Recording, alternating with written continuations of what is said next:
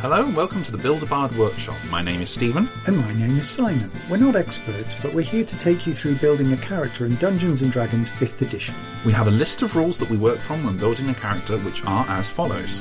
We each build a level 5 character using a random race, class and subclass, and see what we come up with. The goal is not necessarily to build the most efficient character, but to build an interesting one. We use standard array, standard racial bonuses, and characters start with 100 gold and an uncommon or rare magic item.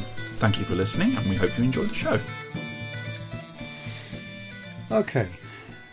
Getting a D20 out. Yeah. Hello to you, lovely audience. We have people now, that's weird. Yeah, I can see the stats on the podcast and the social media and things like that. We have people listening now. Yeah, thank you, everyone. Yeah. I mean, it's mostly me listening to it to and from work going, oh, Jesus, I can't believe I got that wrong. No, it says there's people in America. There's someone in Norway, God bless you, listening to us. There was someone from Estonia. Did you see that? Yeah, I saw that. Hello, Estonia. Today, I would first like to give a shout out to Dungeons X Dragonites on TikTok, who is a friend of the show, and he does listen. Hi, dude. Have a good one. Yeah. That aside, today we are looking at a Hobgoblin Horizon Walker Ranger. I managed to say Rangier as opposed to Ranger. Yeah, that's the fancy British version of Ranger. That's the French, surely. Ranger. Ranger. We've lost all our French listener. Should we do rollies? Yeah. This is a good one. I like being back in here. I prefer it. Ooh, I rolled 16. You got 16 and I got a 6. So you get to choose. I will go first if you don't mind. Yeah, go for it. I'll just put that there. No, put it in the bag o' dice so I don't lose it. But first of all, you normally ask, how did you find this build? Yes, I do ordinarily ask. How did you find the build, Simon? I'm 40 years old now. There's not many things that can penetrate my cold, unfeeling core. I felt a rage constructing the Ranger I don't think I've felt since my early 20s or being a teenager. This incited a frustration and rage in me that I didn't believe I was capable of anymore. So thank you, Dungeons & Dragons, for making me feel human again. We will get to exactly what it was that set me off with mine. I assume mostly in the second half, but just briefly to cover it, don't like Ranger spells. Okay, I love Ranger spells. Having found a trick for my build, which we'll go into after yours, and then discovered some other features around Rangers, I like the Ranger. I like the idea of the Ranger. I hate the spells. Okay. So let's do yours. So I would like to introduce you to Ermir Nilbogbo. Okay. Where did that come from? This morning, that's where it came from. I went through a couple of iterations of the build, wasn't really happy with any of them. And this afternoon, really, I read one thing and I went, got it. So, the background for Goblinoids is that at one point, hobgoblins, goblins and bugbears each had their own pantheon of gods. And eventually, a god called Malgubiet, if it's Malbugiet, I apologise, but I think thought it was Maglubiet, but I don't know. Well, it's a hell of a name, it is a hell of a name. So I will look up whether it's Malglubiet, Malbugiet, whatever. I have aspects of dyslexia, so there's sometimes words that I've had in my head for years that I just suddenly go, oh, the letters are that way round. Okay, that's fantastic. It's right here. We can have a quick look. Well, while you're looking that up, Maglubiet. It is GL. It's Maglubiet. Oh, well, there you go. That never happens to me. Wow. I'm just going to put that down to the heat madness. No, I've thought that ever since I read it the first time. Oh, okay. That never happens to me. It must be a part of getting older. So, Maglubiet is the conquering god. And I was looking through all the lore, and you've got... What Maglubiet did is he crushed all the other pantheons. Truly crushed them. Okay. So there's 2 hobgoblin gods, 2... bugbear gods and 1 goblin god, I think. Okay. Maybe 2. I think it's just 1 though. And I kind of wanted him to be this hobgoblin who realised we're actually a slave race under this god, who's not even our god. And he's been our god so long, we've forgotten our gods. So what he's actually doing now as a Horizon Walker Ranger is travelling the multiverse to find the shells of former gods. Oh, wow. Okay. Because in the last couple of episodes, we'll tell you, I'm very influenced by the upcoming Spelljammer expansion, which might well be on its way to coming out by the time this episode goes live. There's a free campaign you get as part of being on D&D Beyond. Hello, dog. Hello. Can you go on your bed? Bed? Good boy. Well done. Oh, that is so good. So, in the Astral Sea, and amongst other places in the multiverse, you can find the bodies of dead gods. And I have forgotten the word, but there is a term for gods as concepts. So they're still there, but they've lost their godhood. Or similar, I can't quite remember the fluff. So basically, he's travelling the multiverse to find the remnants of dead gods to put the goblin pantheons back together. So he's influenced by the unnamed Nilbog god. So Nilbogs are the trickster goblins, and it's said in the lore that this god, whoever he may have been, was completely stomped to pieces, but his little bits still exist somewhere in the multiverse, and that's how you get Nilbogs. So I wanted, all these gods and remnants of gods to be plotting through this one hobgoblin to bring back the pantheon. Ooh. So that's why they're Horizon Walker Ranger. That's why they're travelling the planes. Yeah.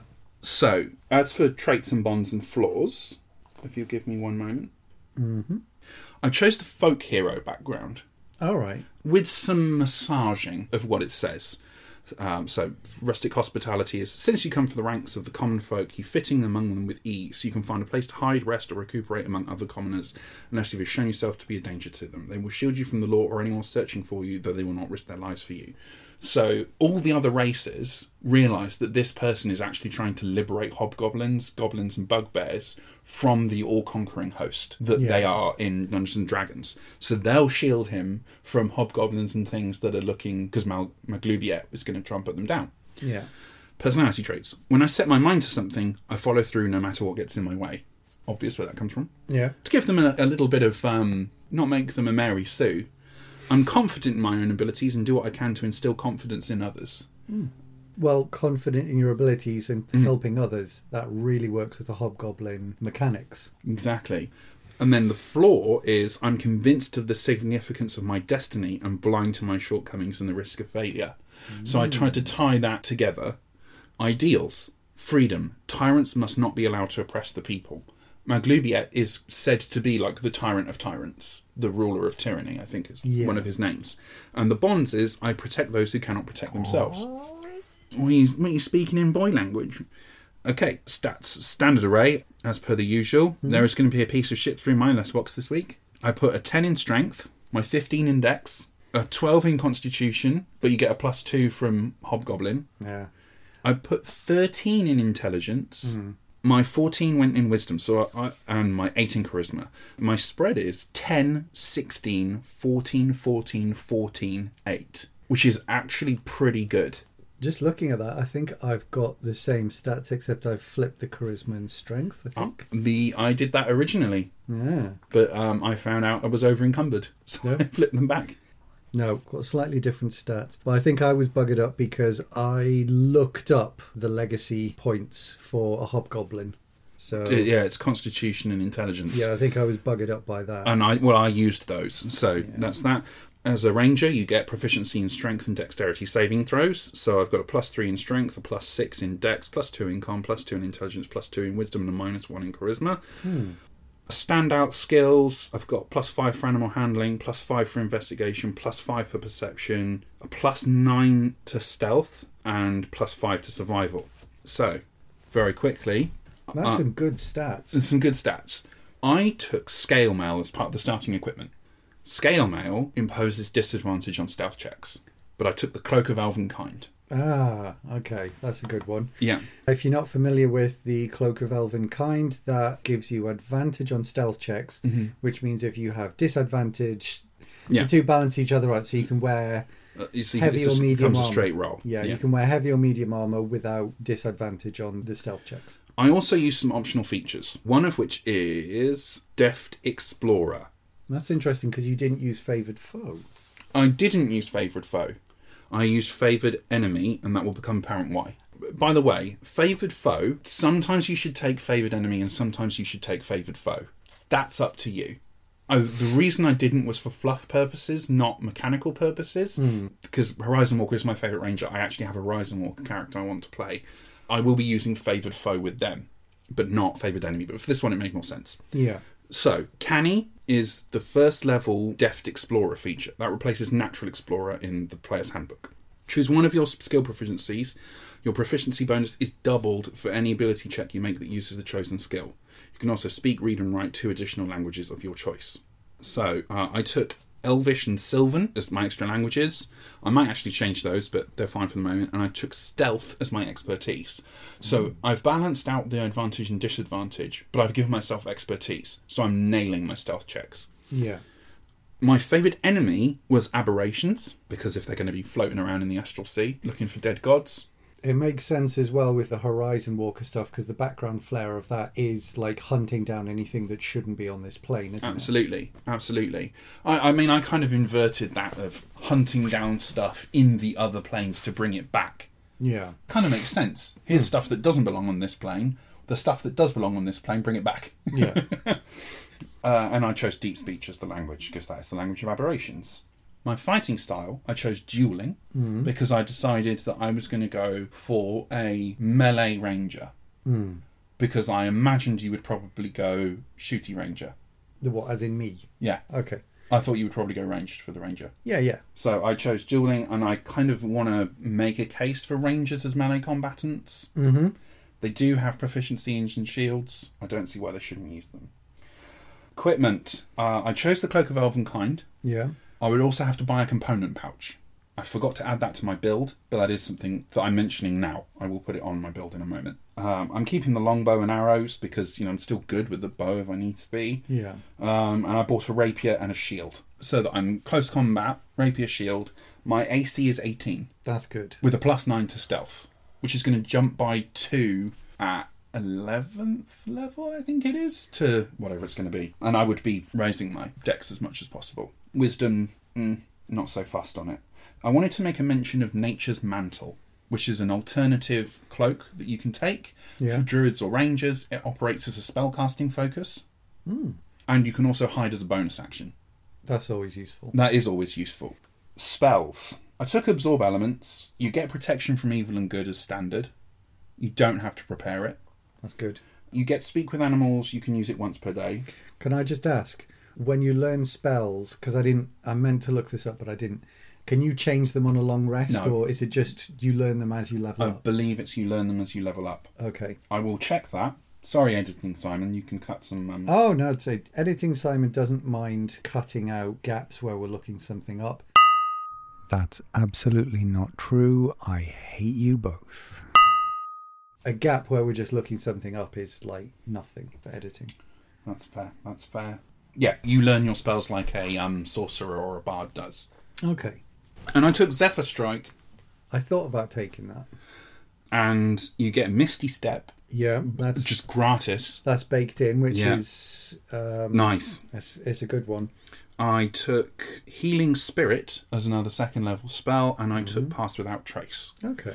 And maybe the people at home will notice that other than Absorb Elements and Zephyr Strike, all of these are concentration. Yeah. That is because the first turn, I cast Zephyr Strike on myself. Yeah. My movement doesn't provoke opportunity attacks. I've got 2 attacks at this level. I attack one person, I move to the next person and attack them. Once before the spell ends, you can give yourself advantage on one weapon attack roll on your turn. The attack deals an extra 1d8 force damage on a hit. So that means hit one Gribbly, hit another Gribbly, make my way to the boss. Next turn, 2 attacks. First one, if it doesn't hit, I give myself advantage or whatever.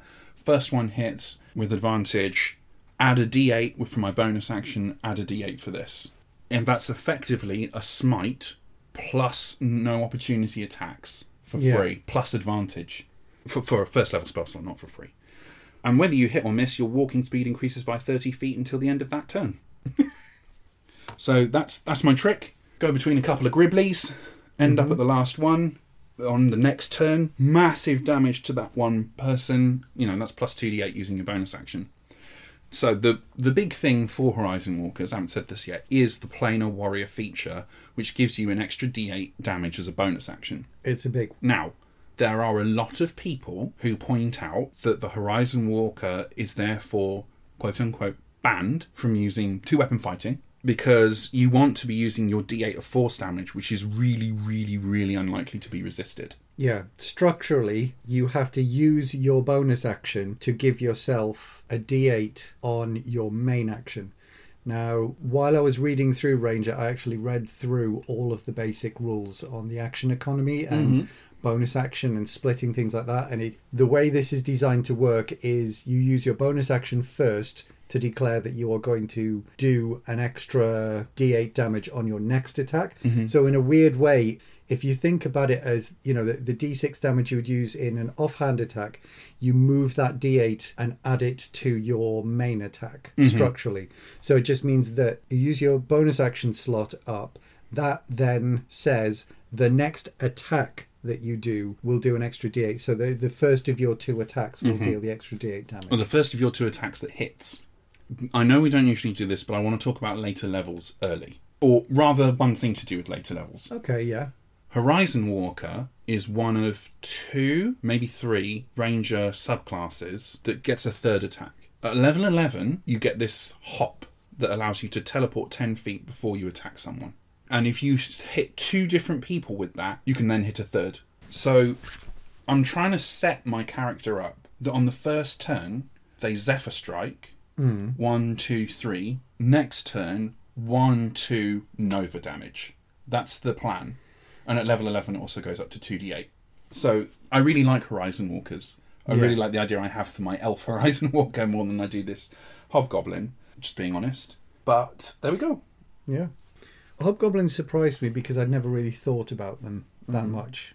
To apologise, I did take a feat. Okay, yeah, I was going to ask because you said you took it to level 5, which means you get your ASI at 4th level. Yeah, I took Piercer. Yeah, great choice. Piercer, on a critical hit, you can roll 1 additional damage die when determining the extra piercing damage. If that additional damage die is on your Zephyr Striked Planar Warrior turn, you're adding a d8 of force damage. So this is now 4d8 because the original attack is force damage as well. That's 4d8 of more than likely unresisted damage. Yeah. When I first read that ability, Planar Warrior it's called, isn't it? Yeah. When I first read that ability, I thought this is straight up broken. And then I looked at it and I thought, no, it's just you use up your bonus action slot and it's your next attack that gets that bonus damage. So I was thinking, okay, that balances it out more, because when I first read it, I just thought, so you just add a d8 to every attack. That's unbelievable. But one of your 2. But your attack becomes force damage. Which, as we've said before with Eldritch Blast, not a lot of things resist force damage. But it also means that if you're level 3 and fighting a Banshee, it doesn't count piercing, slashing, or bludgeoning damage. Oh, yeah, that's good. So it's a bigger consideration than you think. Because if you do your first attack and it hits but does half damage, you go, right, well, I am now sacrificing my bonus action to really hammer into them. And if you've already done Zephyr Strike the turn before, you can do 4d8 plus your Dex mod's worth of damage and just say goodbye to most of its health points at least. Yeah, that is one of the things that I like about, you used the word Nova, which is like, you do have a number of ways that you can heap all of your damage onto one attack. You do have to think about it more than you do with a paladin. Yeah, you're absolutely right there. It's not as straightforward as just add smite to this.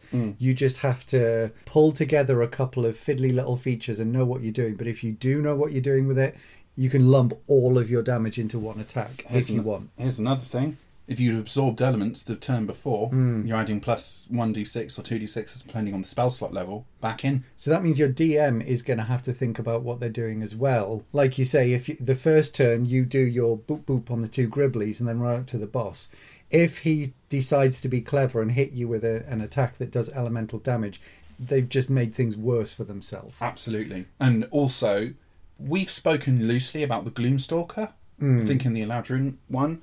The Gloomstalker, we've said, is kind of the standout favourite in terms of rangers for the broad community at large. Yeah. Although I think, some people are leaning more toward Drake Warden and the fixed Beastmaster Ranger. I think a lot of people like that.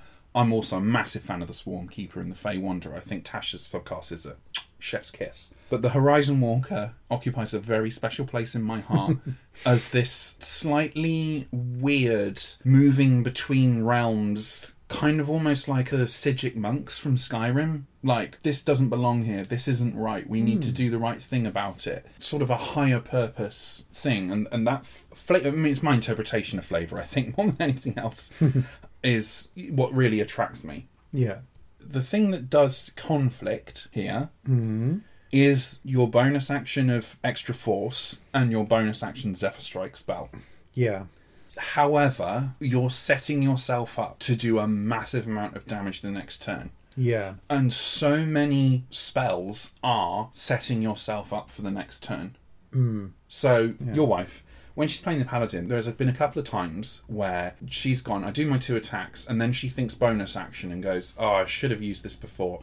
Can I use my bonus action to add a smite spell? And that's not optimised play in the first place. Yeah. But that does mean if you've worked out, you do your first 2 attacks and you put in radiant damage and they're resistant to it, for example, you then go, right, bugger this, Searing Smite, etc. There's a weakness, and next turn, bang, I'm adding a load of damage. Yeah. I just want to talk about Pass Without Trace is obvious. You're there to support the rest of the team, be great. Yeah, yeah. And also this means that, yes, I'm not getting advantage with my Cloak of Elvenkind, or if I'm taking Nature's Mantle, I'm still at disadvantage, but it's a +9 because of expertise, and it's a +10 due to Pass Without Trace, Yeah. which is a +19. The minimum is 20. Yeah. Even at disadvantage, the minimum is 20. So, who cares? Healing Spirit was completely broken. It has now been slightly tamed. Oh, has it? Yeah, this is second-hand information, so I couldn't tell you how it has been tamed. Fair enough. Oh, it's because you can only heal a number of times equal to 1 plus your spellcasting ability modifier. So that's good because it stops it being broken when you first get it, but it means it's still relevant at higher levels. Mm-hmm. D&D Shorts did a whole video about the monk class. I thought I would watch because I'm playing a monk in the home game at the moment. And one of the things that he said was it's similar to that, and there's a lot of the abilities that they seem to be moving towards in this way, is one of the problems that he said with a monk is at earlier levels, it's like you get 1 key point per monk level. Mm-hmm. So you've got all of these cool abilities, but you can only use one of them in a fight. Yeah, 1 or 2. And even if you get a short rest and you get it straight back, you've got 1 point at first level, you've got 2 points at second level. You don't get them until second level. You only get 2 points, but yeah. Okay, yeah. One of the fixes that he thought of was to have the key points come in as you get 1 plus your wisdom bonus. Because then later on you've got loads of key points to spare, so you don't want it going up with your proficiency bonus, because then that means you're backloading it at the higher levels where it's not really a problem. I actually watched this video, so yeah. Whereas if you do it plus your wisdom bonus, I mean, your wisdom bonus, you're probably going to be putting that up as a monk anyway, so you might get 1 or 2 extra things as you level up, whereas it means you start off with a good pool of... Oh, it was level plus wisdom mod, I think. Okay, yeah, because at the moment it's just like at level 2 you get your level, so you've got 2 key points. He was using M&Ms to demonstrate them, but yeah, it means at level 2 you've got 2 key points, which means you can do 2 cool things and then you're out. Whereas if you made it like your level plus your wisdom modifier, it means you get 4 at first level, but then as you're going up, it's not getting silly at higher levels. It just gives you that boost earlier on when you really need it. I mean, maximum, you're getting 25. Yeah. The reason I mention that it's relevant to this is I think there's a lot of the abilities that rather than just saying like you get 1 use or you get this or you get this, it's like you get this amount of uses plus either your key stat bonus or your proficiency bonus, which I think is a nicer way of doing it, and it's a good balance for a lot of these sorts of things. So, Healing Spirit, you create a little nature spirit that comes out.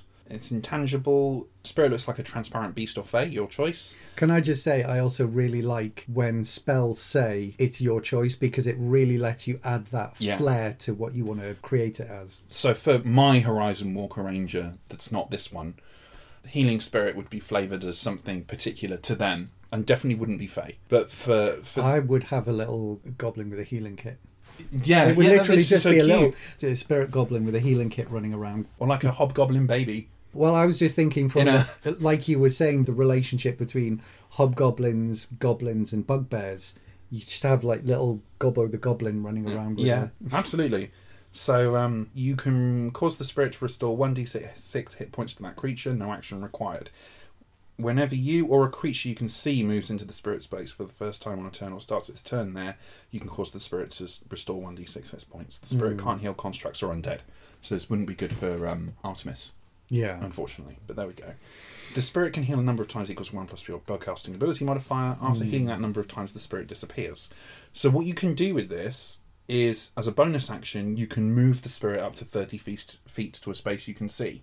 Don't use this in combat. What this is actually good for is, here is my healing spirit. Everyone take a walk into it. Yeah. Have you kept up on campaign 3? No, I have. Right. I'll not say the context of it, but they were in a situation, they had all been injured by this fight to the point that they were in trouble. They knew enemies were coming and they didn't have anywhere near time for a short rest. So Sam Bloody Regal, as usual, pops up with Healing Spirit and he's like, right, I've got this little spirit that's just going to move around the room. And because we're out of combat, it's every 6 seconds it can heal someone for this much. How much is it? It's 1d6 at level 2, but for each spell slot above second level, you add an extra d6. Yeah, so you don't add extra heals, but you add extra healing. Yeah, so I think that was it. It was literally, right, we've got this many rounds, that's this many seconds outside of combat. So it was literally like he was just rolling the dice and then just saying like, right, who's most injured? So roll a dice, you get this much. Now who's most injured? Okay, you get this much. And just literally went through and just bang, bang, bang, bang, bang, group healed the entire party. It's like a mini short rest. It's awesome. So good. It's awesome. Yeah, if you see somebody use this spell and use it well like that, like Sam did in that encounter, it is such a good choice. If you've already used your Zephyr Strike to hit the big bad and you're on mop-up, you can, of course, cast a Healing Spirit and have people just wander into it. And then you go, yeah, have a d6. Yeah. That's no action required for you to heal someone. Oh, it's not even a bonus action. It's a bonus action to move, that's it. Okay. Again, I was thinking if you take this on a cleric, the problem is you do have to kind of set it up and then tell other people have to use their movement to get to it, which there are problems with using it in combat, but if you use it just after a combat when you don't have time to take a short rest, it is phenomenal the amount of healing it can put out. So my favourite people, the dungeon dudes. Yeah. They're not my favourite people. I just really like their stuff. No, they're really good. They're really good. They've recently started ranking every class in terms of its party role. So, like, frontliner, support, utility, main damage dealer. They've done an infiltrator. And I honestly think that the ranger should have its own... There should be one which is the backup. And the ranger would ace it the whole way through. Yeah. Because you can pack a healing spell. You can be the frontliner if you need to. You can be the main damage dealer if you need to. You can be the support. You can be the utility. So, pass without trace, utility. Healing spirit, support. I'm aware that I'm waffling.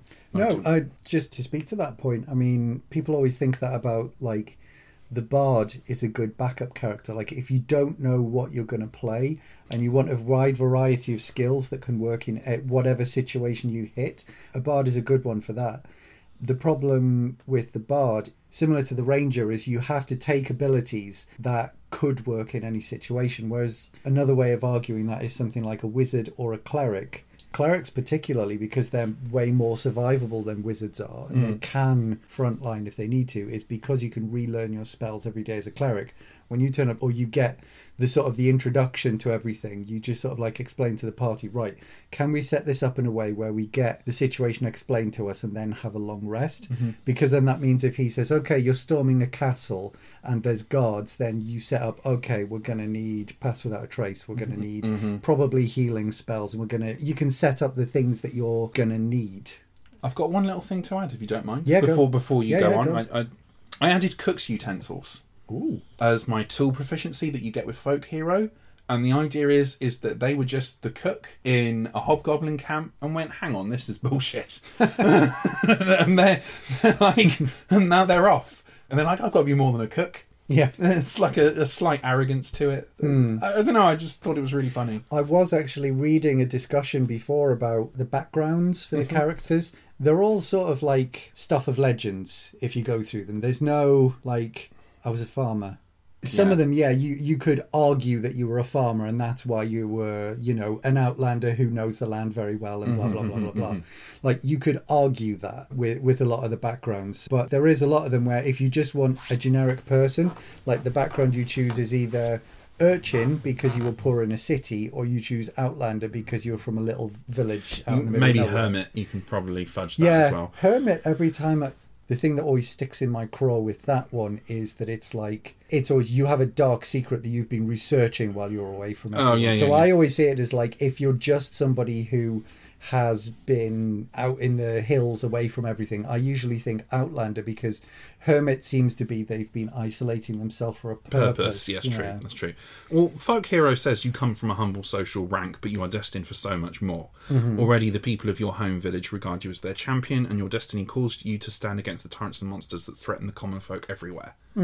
And I like the idea of this person believes that they're the folk hero rather than everyone else is like, Ermia, can you rustle us up a couple of waffles, mate? And instead he's like, no, I'm taking my ladle and this rapier and I'm going to go and I'm going to save our gods. And they're like, oh, Ermia's off again, man. I kind of like that, though, because I think, especially at the moment, there's so many people that can relate to the idea of, I bloody hate my job. I hate everything. I hate everything I'm doing. And if I could just go off with a sword and be epic, that would be amazing. Man, I dream about that every night. Yeah. I don't hate my job, by the way. I just want to put that out there. I just mean conditions at the moment. There's a lot of people who are in jobs that aren't satisfying. And your response to that is either wanting to have a purpose in life. And that purpose can either be, you can try to enrich life for people around you and set up sort of better community goals. Or you can go full Jordan Peterson and try and your purpose in life has to be to slay the dragon of chaos, which fuck off. Sorry, there is one ability I meant to talk about. No, we will save it for general discussion, actually. Yeah, okay. Please introduce your character. So I'm going to run through the character without going into it and see at what point it clicks. It might click straight away. Okay, so character name is Neverwinter Smith, and the background is using... I've just, for my birthday, decided to buy myself a bunch of extra stuff. Okay. And one of the things that I looked at is in the Tomb of Annihilation, there's two backgrounds in there, one of which is archaeologist, which I really like. Clicked. It's just clicked, yeah. Neverwinter Smith, archaeologist. Yeah. Okay. When you enter a ruin or dungeon, you can correctly ascertain its original purpose and determine its builders, whether those were dwarves, elves, human, Yuan-Ti, or some other unknown race. In addition, you can determine the monetary value of art objects more than a century old. So that's quite nice. That's decent. That's a decent little thing, actually. It's a nice little background, but I was looking through all the standard backgrounds. Mechanically, I got annoyed with making this character, so I'm just going to say up front, this is not an optimal character so many ways. It's not the point of the build. No, and I think it's not the point of the show. I think I've kind of been knocking myself out trying to do optimal characters over the last few weeks and run into problems like the bonus action problems that we've had. Yeah, I think that was because I was trying to make a character who was fully optimized, and I don't think that's me. I don't think playing a character who is sort of mechanically optimized is what I would have fun with in a session. I am going to be cruder than that. We should step off my turf. Bullshit tricks is my business. All right. You stick to making nicely well-rounded characters with interesting themes. I'll stick to the bullshit. Cheers. Personality traits. I'm happier in a dusty old tomb than I am in the centres of civilization. Traps don't make me nervous. Idiots who trigger traps make me nervous. That's so Indiana Jones. I swear I did not make this up. This is one of the ideals that you can get for archaeologist. Preservation. That artifact belongs in a museum. Good. I did not type that out. That is in the archaeologist background. It's actively encouraging you to make Indiana Jones. Buggering heck. Bonds. I hope to bring prestige to a library, a museum or university. Flaws. I have a secret fear of some common wild animal. And in my work, I see them everywhere. Why did it have to be snakes? See, for him, it should be squirrels. Like, really common. Yeah, you could just like squirrels. Why did it have to be Oh squirrels? no, a stink bug. So, I've amused myself. I'm yeah, sorry. stats and saves.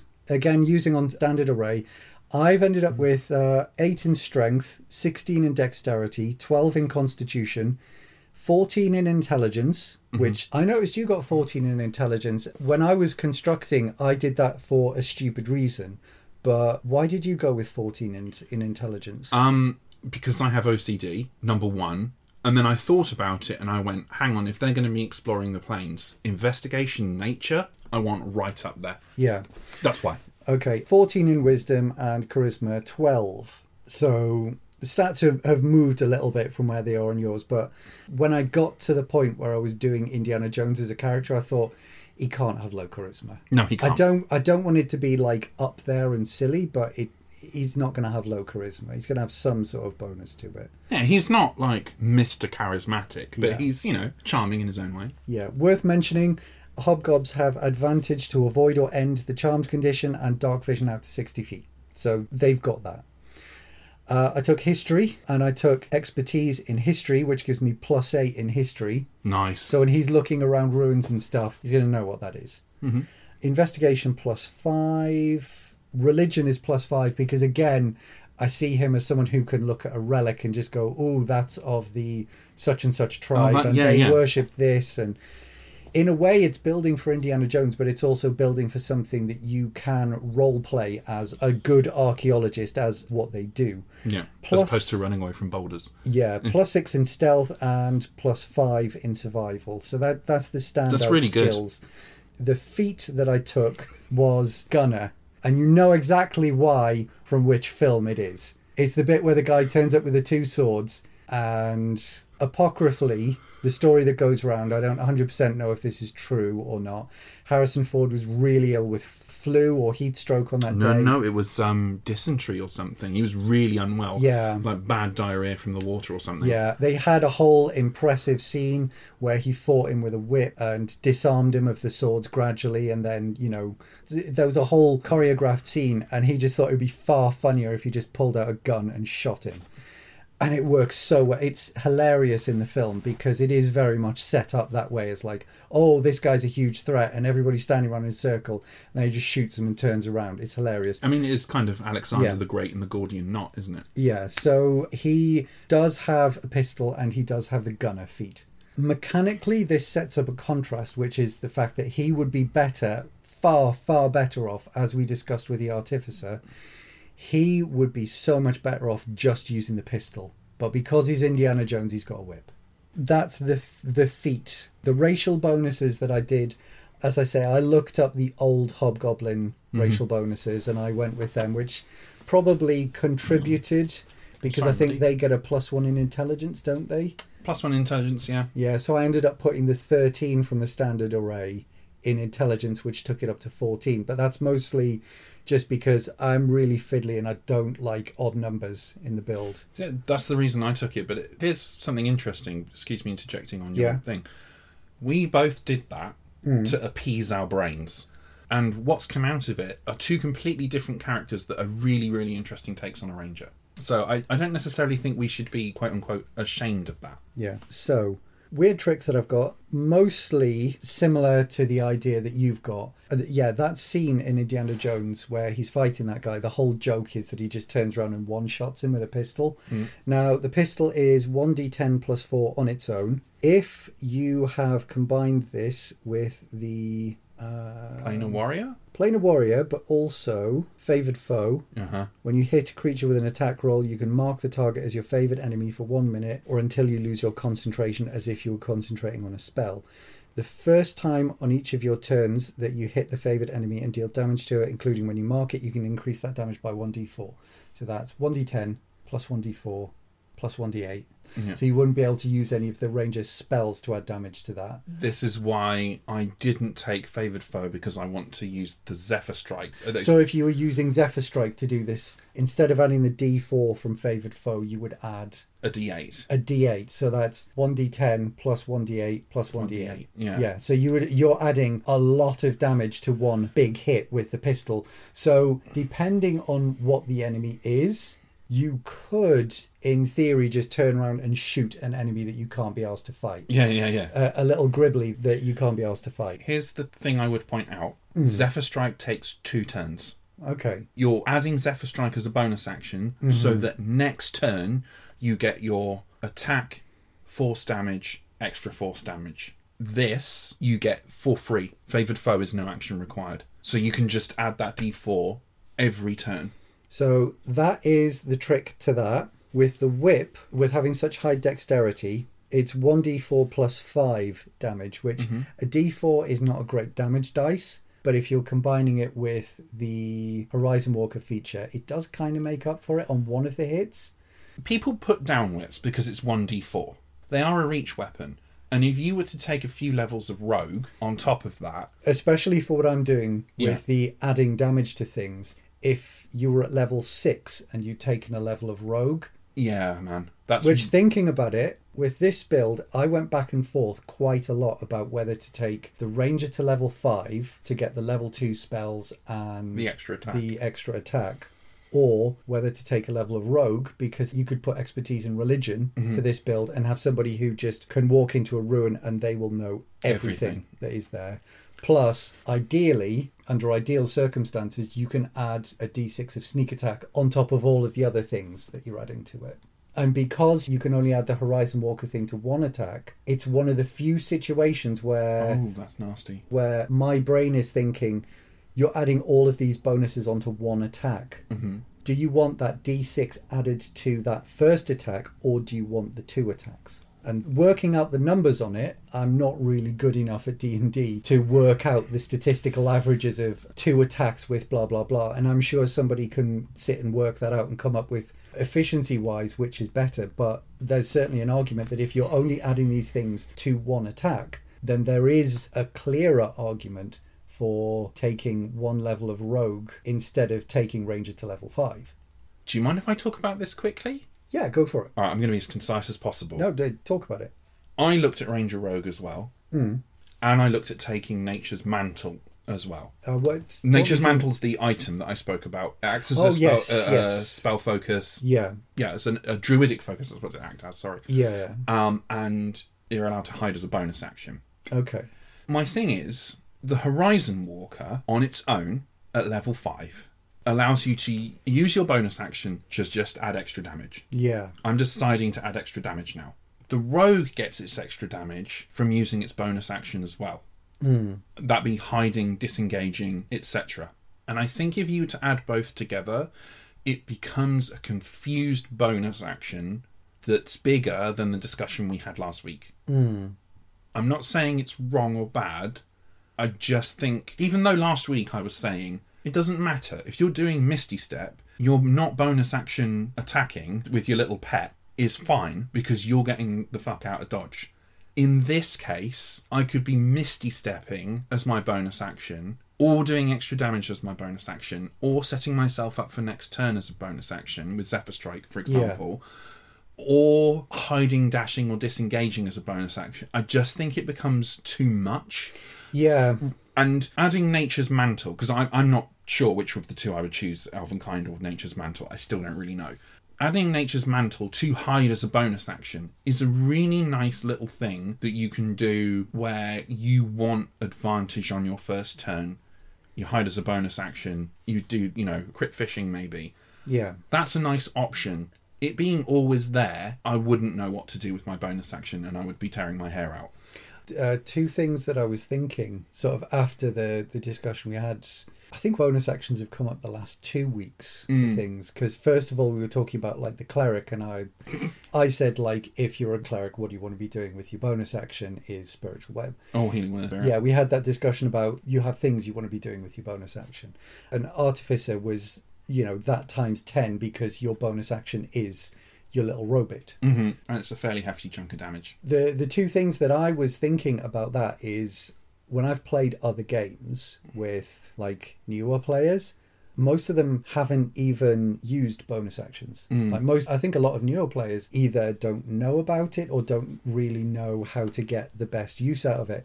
And I think when you find out about and I think I've been sort of guilty about this, is when you find out about bonus actions, you think, that's a second thing I can do on my turn. That's incredible.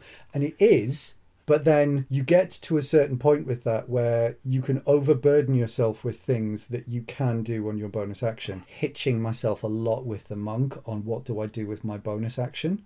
And also, especially with the Drunken Master, where it's like, you do this bonus action and you get the benefit of this. If you do this bonus action, you get the benefit of this.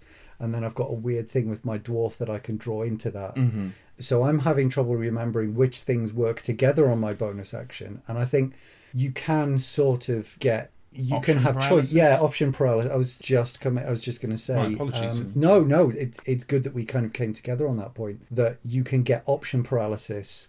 And then in the way that you do with a lot of sort of progressions of the path of knowledge, you start off not knowing about something, and then you start off knowing about it. And so you research and you hit a point where you know too much, and then you come out the other side and you go, maybe I should just not give a shit about that so much, you know? And I think that's where I'm coming to with the bonus actions, is like, yeah, it's great, but don't knock yourself out too much about it. Because the other thing that I was thinking while I was building this is another conflict with the fact that you've got Hobgoblin and you've got Ranger. Is there's a lot of the cool things you can do with Ranger, particularly like the Horizon Walker Planar Warrior thing, that uses your bonus action slot. Hobgoblin, you've got a whole mechanic with being able to use the help action as a bonus action, which we'll go into the possibilities of that in the second half, because it's something we're both going to use.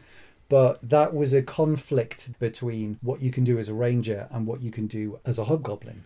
We'll discuss it in the second half. Yeah, I'm biting my tongue, discussing which is difficult for me. But discussing what we can do is something that's going to impact both characters. So I think it's good to discuss it in the second half. Yeah. But it is a conflict that I spotted with it. DM permissions needed, obviously. It's gonna. Not every setting is going to allow firearms. So in that case, you could just whip out a crossbow. It would be funnier if it was a hand crossbow, but it would be more difficult to afford to get. Yes, it would be. That 75 GP. Which is a lot for a sub. Do you mind if I ask, how much is a pistol to buy? Pistol is, you have to negotiate with it. I don't think there is a standard listing. Oh, really? I don't think there is a standard thing for it. I mean, I took a +1 pistol as a magic item. Oh, okay, if I just of look course. up pistol, 250 gold pieces. So that is going to be a lot for a normal pistol for lower level characters. Man, and it's a D10 of damage. 1d10 plus 4. And it has the loading property? Yeah, the basic pistol, because this is like a flintlock pistol, so it's not like the pepper box from Vox Machina, where you've got a number of barrels that you preload. This is a sort of flintlock pistol where you're dropping the pellet into the thing, fitting some powder, pulling the hammer back, and then firing. Gunner allows you to ignore the loading property, doesn't it? Yes, it does. That's why I was asking. So that's why, if you have 2 attacks, you can use the pistol twice on your thing. But again, as I said, this is not 100% optimal character. It doesn't have to be. It doesn't have to be. Tell me about your spells. So I chose Absorb Elements as well, because you can use that on the whip, which that kind of makes up for the damage. I think is it only it's a melee attack. So in order to be able to use that bonus damage that you get from Absorb Elements, to be able to return that to somebody else, you're using the whip. And the good thing about, obviously the whip's got reach, so if somebody's slightly out of reach, you can run up or almost to them, just whack and get that damage back out there. I went with Animal Friendship because I couldn't really think of many other spells that I wanted. I say this as somebody who loves a person with ADHD, but Rangers feel like an ADHD class because everything knocks their concentration off. This was the big problem that I had with the spells, is there's so many spells that are unique to Ranger, no other class gets them, and you look at them and you think, oh, that's so great. But every time you use them, if you want to cast something else, it knocks that spell off and you have to use another spell slot casting the other thing. In the same way that you were saying about having like OCD and it almost like hurting your brain, I get irritable brain syndrome sometimes about things that make me think too much, or where I get myself stuck in a loop thinking about it. There's some things that don't sit well with me, and that idea of like... I call it the brain stucks. Yeah, and things like that. So there's loads of things like you get... Is it branding smite that they get? That's an optional spell, but it is there. That is one of the spells that's there. But again, you read that and you think, oh, that's fantastic. But you'd have to drop the burn damage if you wanted to do something else. And if you're not doing the burn damage, it's only for that one turn, though, because it's concentration, so that if you get knocked in between you casting that spell and doing it, if you do it as a bonus action after you've realised you should have done an attack. The thing that keyed me into it was the fact that it was like you were saying about Hunter's Mark, you were going off it a bit. Because you have to use your bonus action to move it, and it costs you a spell slot to use it. That was why I went with the Favoured Foe one, because that's... You've got 3 uses of it. Is it equal to your wisdom? I believe it's proficiency bonus. Your proficiency bonus, I could be completely wrong on that. You get more of those at higher levels, but it means that you're not using a spell slot every time. You want to have that hopping around. And I don't think you can jump it to a different opponent the way you do with Hunter's Mark. But it just means that you get that without having to use up a spell known with it. So I got Ensnaring Strike. You already know Protection from Evil and Good. Second level, Locate Object. Because again, if you're going into a temple and you've done your research, you've done your history checks and you've done your religion checks, you know roughly what the artifact is going to look like, you can just locate it and then you know exactly which way you're heading into that ruin. Absolutely. That's again, really good. You've got Misty Step known as well, which I don't really feel like fits the fluff of this character, but it is a good one. For the Deft Explorer, which I took, it's Tasha's replacement for, was it Favoured Terrain, the original version of it was? Natural Explorer. Yeah, basically it gives me proficiency in Deep Speech and Primordial as languages. So again, looking around ruins, looking around old ruins for things. History, I took the expertise in. Took the Favoured Foe because I thought it was good. Took proficiencies in Investigation, Stealth and Survival. Dueling Fighting Style, so when you're wielding a melee weapon in one hand and no other weapons, you gain a +2 bonus to damage rolls with that weapon. So again, I'm not wielding the pistol offhand. It's not a sort of gonna make it as a bonus action attack. It's I am either using the pistol or the whip. Gotcha. So if I'm using the whip, that means I gain a +2 to damage, which that was why I had that +5 to damage on it. Which I see. Kind of makes up for the fact that it's only a D4 in damage. Yeah. That's interesting. I like that. Yeah. By the way, just to say, I've realised on recording, when I say I like that in that certain way, it sounds really condescending. I want all the listeners to know I genuinely mean it, that I do like that. This is unfortunately how I talk. Detect Portal I couldn't really find any use for. It's there. Can I let you in on a secret? In our home game, I have deliberately set up things so that if anyone were to play Horizon Walker, that ability would be useful because I love Horizon Walker so much. Someone was saying, if you're playing in Sigil, the City of Doors, I mean, like, that's the best thing going. Yeah. If you're playing, I believe it's the Descent into Avernus campaign. This, again, is second-hand information to me. But apparently there's a lot of portals between different things. Really useful. You can find your way to the nearest portal. In most people's games, I don't think it's that useful. Yeah. Which is a shame, but there it is. Certain settings it could be really be really useful, yeah. So I think the final thing is one of the tool proficiencies I didn't mention was cartographer's tools. But again, that's like so that you can have a map and you can mark where the tombs and where the interesting things are on it. I don't think I've got anything else. I think that's everything on this character. The backstory is Indiana Jones. I wish he'd written that in the box. Yeah, he's Indiana Jones. Cool. I'm holding my tongue because I want to say something about bonus action spells. Yeah, and I think ranges. I think we're both going to have things to say about Fey Gift as well, which is an interesting one. But we'll talk about that after the break. Yeah, we'll both go and refill our drinks, say hello to Dog, who has wandered off now, and see you in the second half. All right. Bye. Go see. There's a dog. There's a good boy. Get all that out of the way. Is that a big scratch there? Yeah. So we've returned. We have returned. We've returned.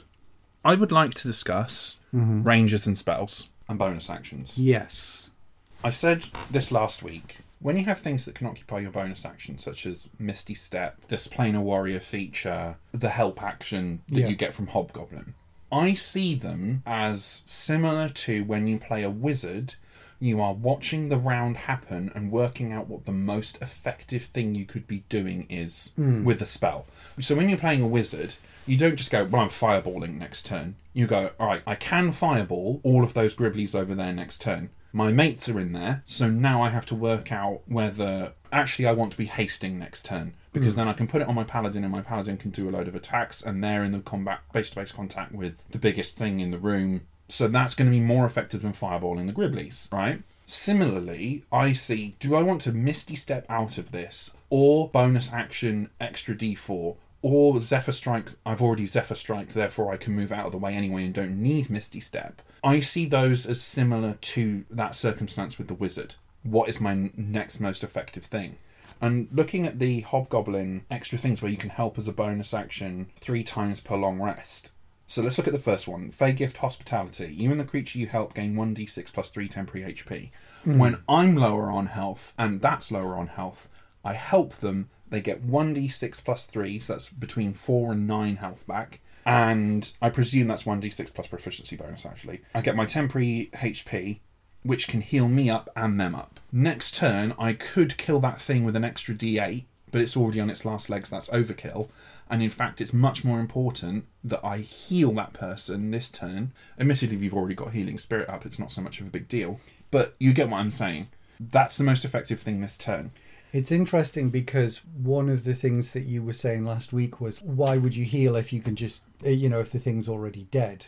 Yeah. And then we literally in our home game had a situation that's like, oh, that's why you heal.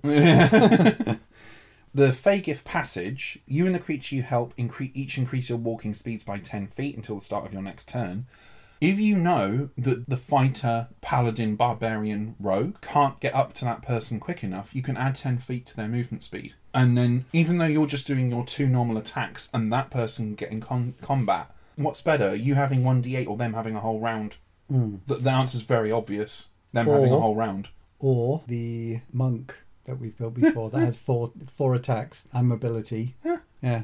You give them an extra 10 for movement. Woo! They're just like complete victory lap of the battlefield, Exactly.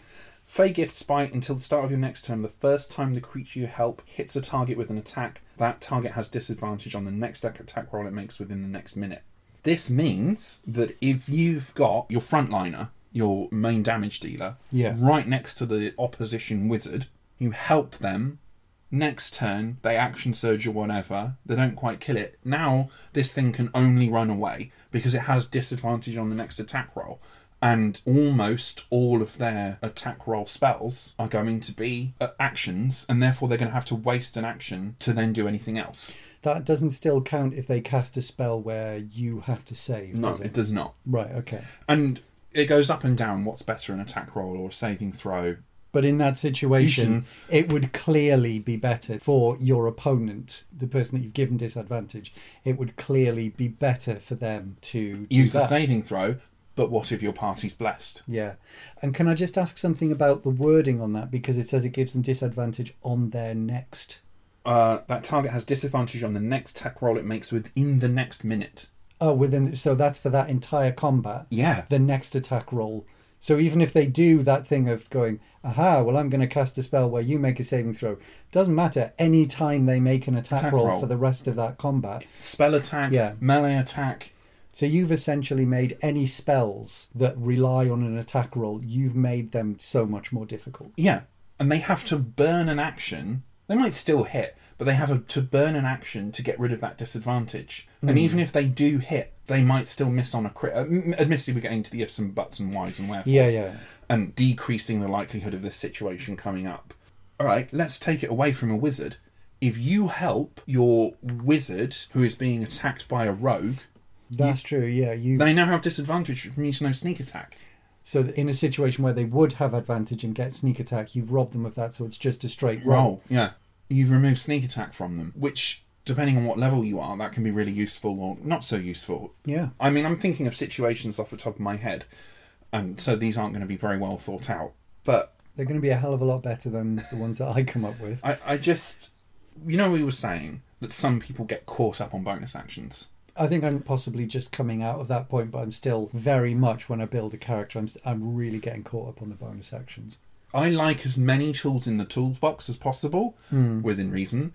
And what I was saying previously about taking Ranger Rogue so that you could have sneak attack or a D8. For some people, that's great. I can add sneak attack for a D6, or I can add a D8. Yeah. Like, that's great. Happy days. That's the best thing ever. I can have D8 of force damage or D6 of the damage I'm already doing, depending on the situation. What do I want to use my bonus action for? Do I want to hide to have advantage, or do I want to use a D8? And I think that's a useful way of looking at it, is if you have lots of options that do different things, then you have options you can use as a bonus action. Where it comes to a conflict for me is when you have one good ability that relies on the bonus action, you have another good ability that would work in the same situation, and you end up getting yourself into that brain stuck loop of... like the difference between taking Ranger to level 5 or taking it to level 4 and adding a level of Rogue for the D6 damage, is you end up in that kind of loop of, well, I could do that, but then I'm missing out on the 2 attacks, but I've got these abilities that feed into this, and I've got this and this and this. You know, your thoughts can kind of start to spiral down into that kind of, oh, I don't know. But when you've got lots of options you can do with your bonus action, that's really good. That's really nice. It's when you get yourself into a situation where you're thinking, oh, shit, I can't do this big trick because that knocks it off. That's the difference to me, is when you have options and when you have conflicts in the bonus action slot. I deliberately, quote unquote, optimize my spells so that I have the most options from my spells and don't have conflicts. And that's, heavy air quotes here, a skill. Yeah, I try to do that, but I just don't think I get it right a lot of the time. But we've spoken before how I prefer to set up for one bloody good round. Yeah. So that, like, it's taken 3 to 4 D8 of force damage or whatever, so that there's no resistances. I knock down a huge portion of its health, and now everything else can go in there and fuck it up. No, it's going to die soon. Yeah. Excuse my language.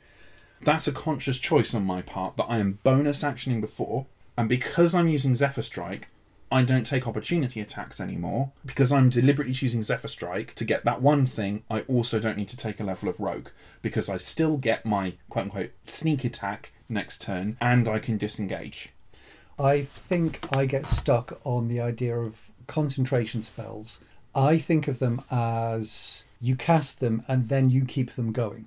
I almost feel like with Ranger, the reason that you have concentration on all of these things is so that you can't stack them. Yeah. You can't have too many damage bonuses on top of each other, because it starts to get silly. I mean, we've discussed in previous week, if you have the cleric/paladin casts the thing that gives you an extra d4 onto every attack.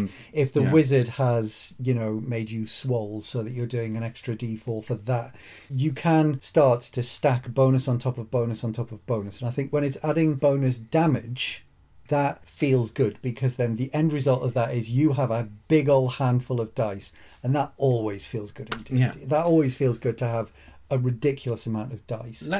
But sorry. The round off for that is with concentration spells. My first thought looking at this, and the thing that I said at the start that made me so mad, was looking at all of these spells and thinking, oh, that's great, but the effect that keeps going is kind of useless. And I think it's because I was looking at them backwards, because I was looking at, you can cast Zephyr Strike and you can have somebody who's running around the battlefield like a bellend and they can do an extra thing of damage. And then I was thinking, yeah, but if you want to cast this, that knocks Zephyr Strike off. I think you need to be looking at it in a different way, like you said, where you have one turn where you do your running around and don't get the bonus action attacks, and then at the start of the next turn you do that huge wallop of damage, and then you treat Zephyr Strike as if it's gone. Yeah. And I think that kind of negates Branding Strike, because the big pull of Branding Strike is that you hit something with it and then you have the burn damage afterwards. With Entangling Strike, is that Searing Smite? Do they stay burned? I'm probably getting it wrong. It's I know that there is something that's called something's smite that you get. I haven't added the extra Ranger spells. That might be why. But I will look it up and tell you. Yeah. You carry on. Worth mentioning, when you're building a Ranger and you're looking at the additional options, when D&D Beyond lists it, at the top it puts the things that you can replace. and then it shows you the things that you won't get for a couple of levels. So it shows you the things that you can replace at level 8 and higher levels. So there's a temptation to scroll down until you see that thing that you get at level 8 and go, okay, that's it. If you scroll past those, you get the additional options, which is things like the additional spell list that you can add to it, which that's a bonus thing that goes on top. It doesn't replace anything. So Searing Smite deals an I extra thought it was one. Branding Smite, but it's Branding Searing. Smite is the cleric one. It's paladins, but I think clerics now have access to it. War clerics get it. Thank you. Yes, that's it. I'm confusing 2 weeks ago. This is great. No, I think that's the only reason that it's occurred to me. Oh, Because right. we were just doing, like, I was just editing it last week, so... Yeah, so Yeah. Searing Smite adds a d6 fire damage every turn. So that's worth keeping concentration, because you hit Yeah. them, you concentrate on them, and do. They Yeah. keep taking damage every turn. But it means you can't do the favoured foe thing because you don't use a spell slot to cast it, but it says you have to maintain concentration on it as if it was a spell. But they're situational. The reason that I looked at that particularly was because... Ooh, smites, I think, is... Well, no, the reason that I looked at that over Hunter's Mark was because I was thinking every time you have to burn another spell slot to put Hunter's Mark back on something, whereas you're not burning spell slots when you're doing favoured foe. You can move it as... Hunter's Mark you can move as a bonus action. Hunter's Mark you can move as a bonus action, but... So if you want to do anything else with your concentration, it gets knocked off. Searing Smite's the same, though. Yeah, Damage. Searing Smite is the same. But with favoured foe, what I'm saying is every time it gets knocked off after concentration... Oh, right, yeah, you can just do it for free. Yeah, you're not using up a spell slot, but you're using an one of the ability three. slot instead. So it doesn't affect like how many spells you have to cast. I mentioned in our very first episode that Jacob from XP to level 3, who's now had a baby... Hey, Whee! good boy. I don't... Why the fuck did I say good boy? Jacob, you're a good boy. Yeah. Simon said, Jacob is good boy. Well done, you're a good boy. Yeah, you can have a treat. Oh, God, that's so awful. Anyway, Jacob said he likes to think of Ranger's spells as abilities that you're using the convenience of spell slots for. Yeah, yeah. And that's how I think of it. And that's why I like to think of them as more extra abilities you can take. So let's take Pass Without Trace. Action to cast. Now everyone's got Pass Without Trace. It's concentration. When I'm using that to stealth past someone, and then I go, oh, there they are. I'll get them with my first attack. Or the rogue can. I don't mind dropping concentration for that, because the point has ended. Yeah, Pass Without a Trace feels like either a non-combat or the DM sets up the board and you see how far into the board you can sneak with the party before you get picked up. Healing Spirit, I said I would use it outside of combat rather than in, but for an emergency, it's perfect for in combat. But it comes back to that choice of, right now, do I need Healing Spirit, or do I need an extra d8 of damage on this bastard? Or to maintain Zephyr Strike so that I can get one big hit in and take off a huge chunk of health, and then I can heal them afterwards. And to me, the problem with making that choice is every time you make that choice, it costs you a spell slot. But I'll tell you what we're doing again. We are looking at this class isolationist. Pass Without Trace is still available to druids. Pass Without Trace is available to the Trickery Domain, the druid, the Circle of the Land Druid gets it for free, so it always knows it, and the ranger. It's really tempting to look at these spells and go, I'm the only one who can cast Pass Without Trace. Probably not. I'm the only one who can cast Hex. Probably not. And I think it's really commonplace for us to look at these things in isolation, as I said, and go, oh, I need to be using my concentration for this. I need to be using my concentration for this. Yeah. No, you have the option for when the cleric is low on health, you then transition to Healing Spirit, send it over there, heal him up, and now your cleric can continue being a cleric. You saved the party. Healing Spirit in combat, you're not going to be the only healer. And if you are the only healer, God help you. What's the range on Healing Spirit? 60 foot. Yeah. So what I'm asking is, how far away from the cleric can the cleric drop the spirit? And then how far away from the spirit do you have to be to receive the healing? You have to be in the same space as the spirit. Right. Okay. But you can drop it 60... So what I'm thinking is the cleric could drop it next to the melee class. So if you've got a boss fight where people are going to be mostly within the same zone, you could drop it there, and then that means that okay, a lot of DMs to counteract that will just have the big bad move back, or Misty step Bonus away. action, move it. Well, yeah. So you could just keep moving it next to the things. It doesn't say. It just says as a bonus action on your turn, you can move the spirit up to 30 feet to a space you can see.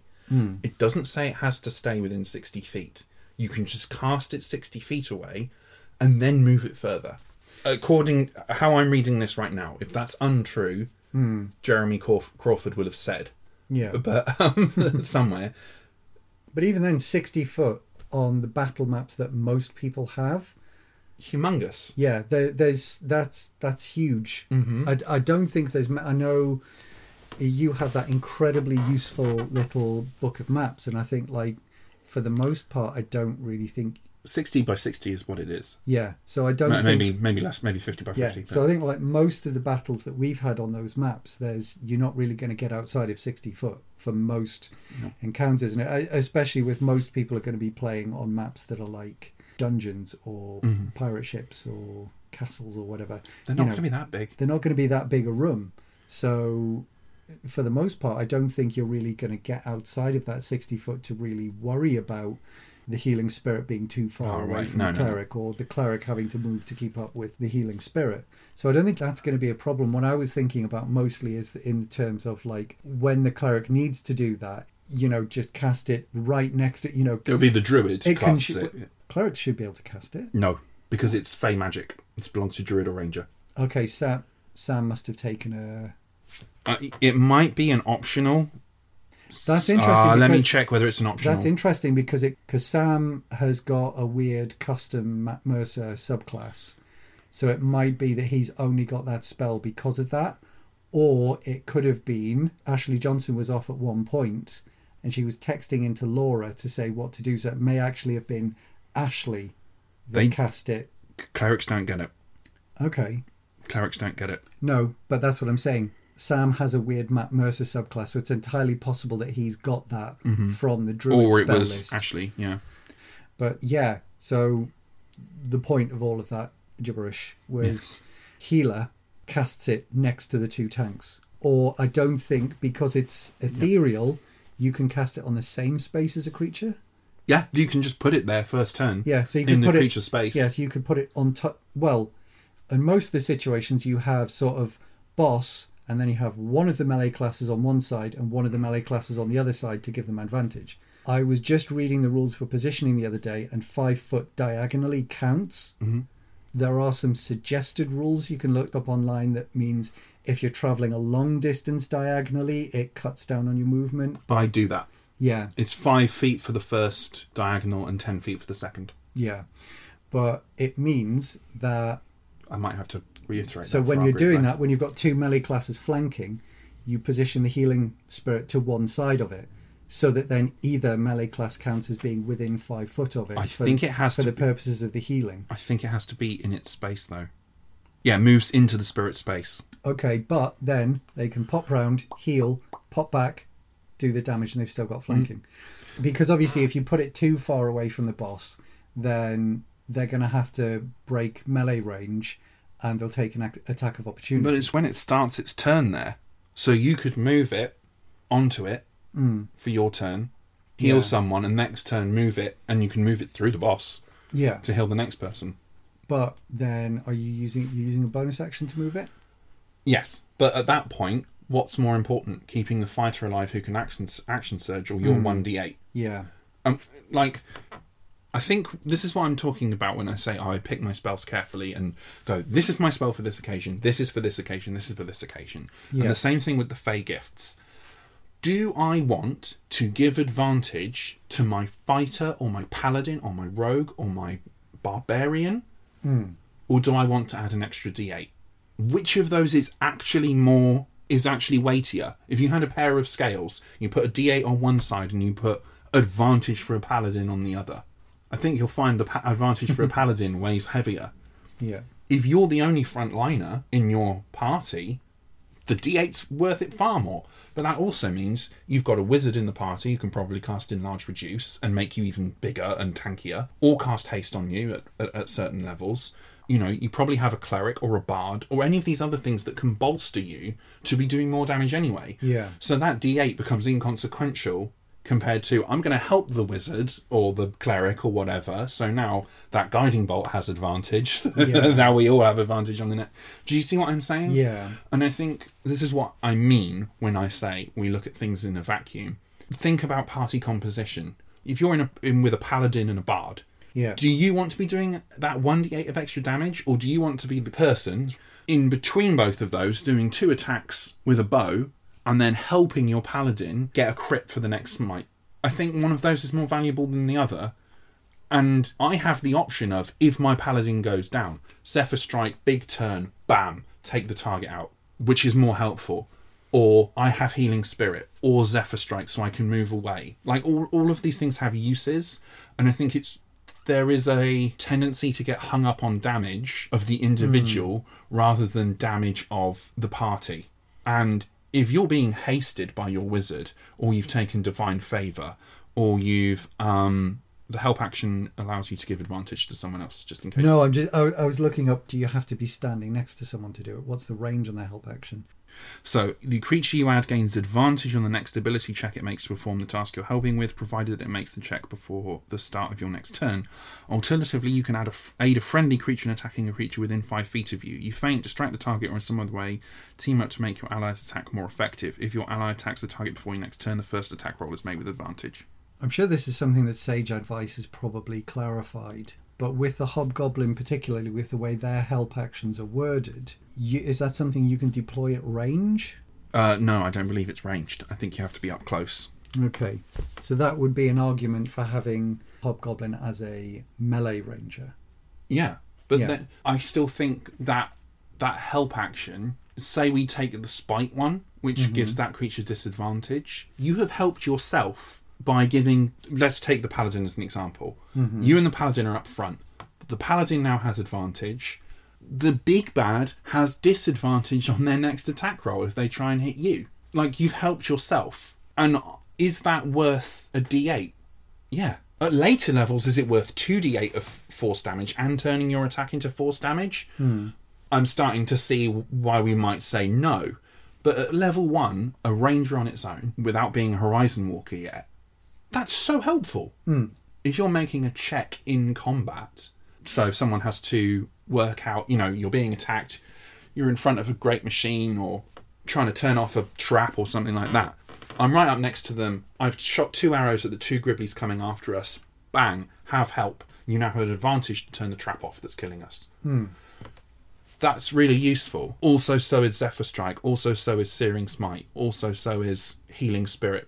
I just think they're all really useful. They're just situational, and I think it's up to the player to go, what situations do I think I'm going to come in contact with, and what do I value more in that situation? Yeah. Is it a D8, or is it all of these things? Yeah.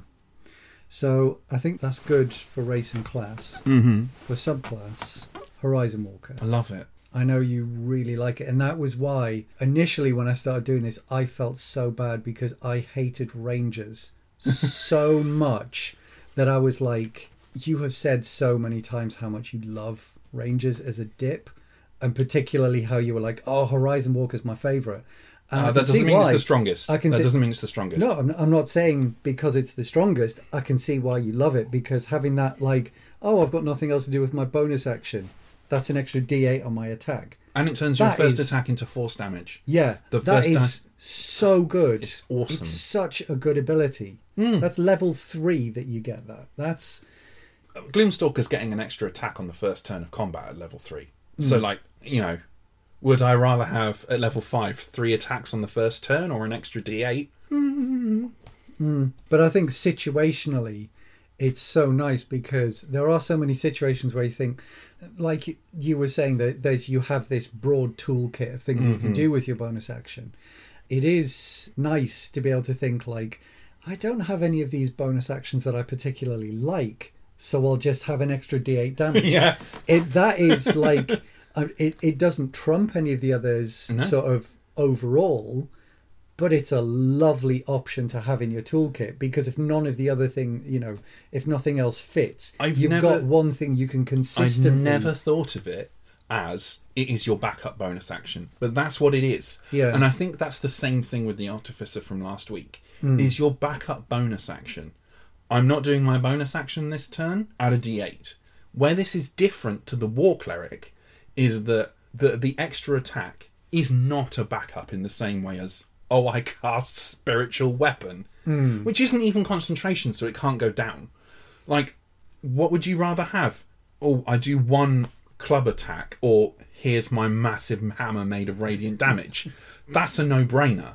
Yeah. This and the Artificer, it is your backup bonus attack.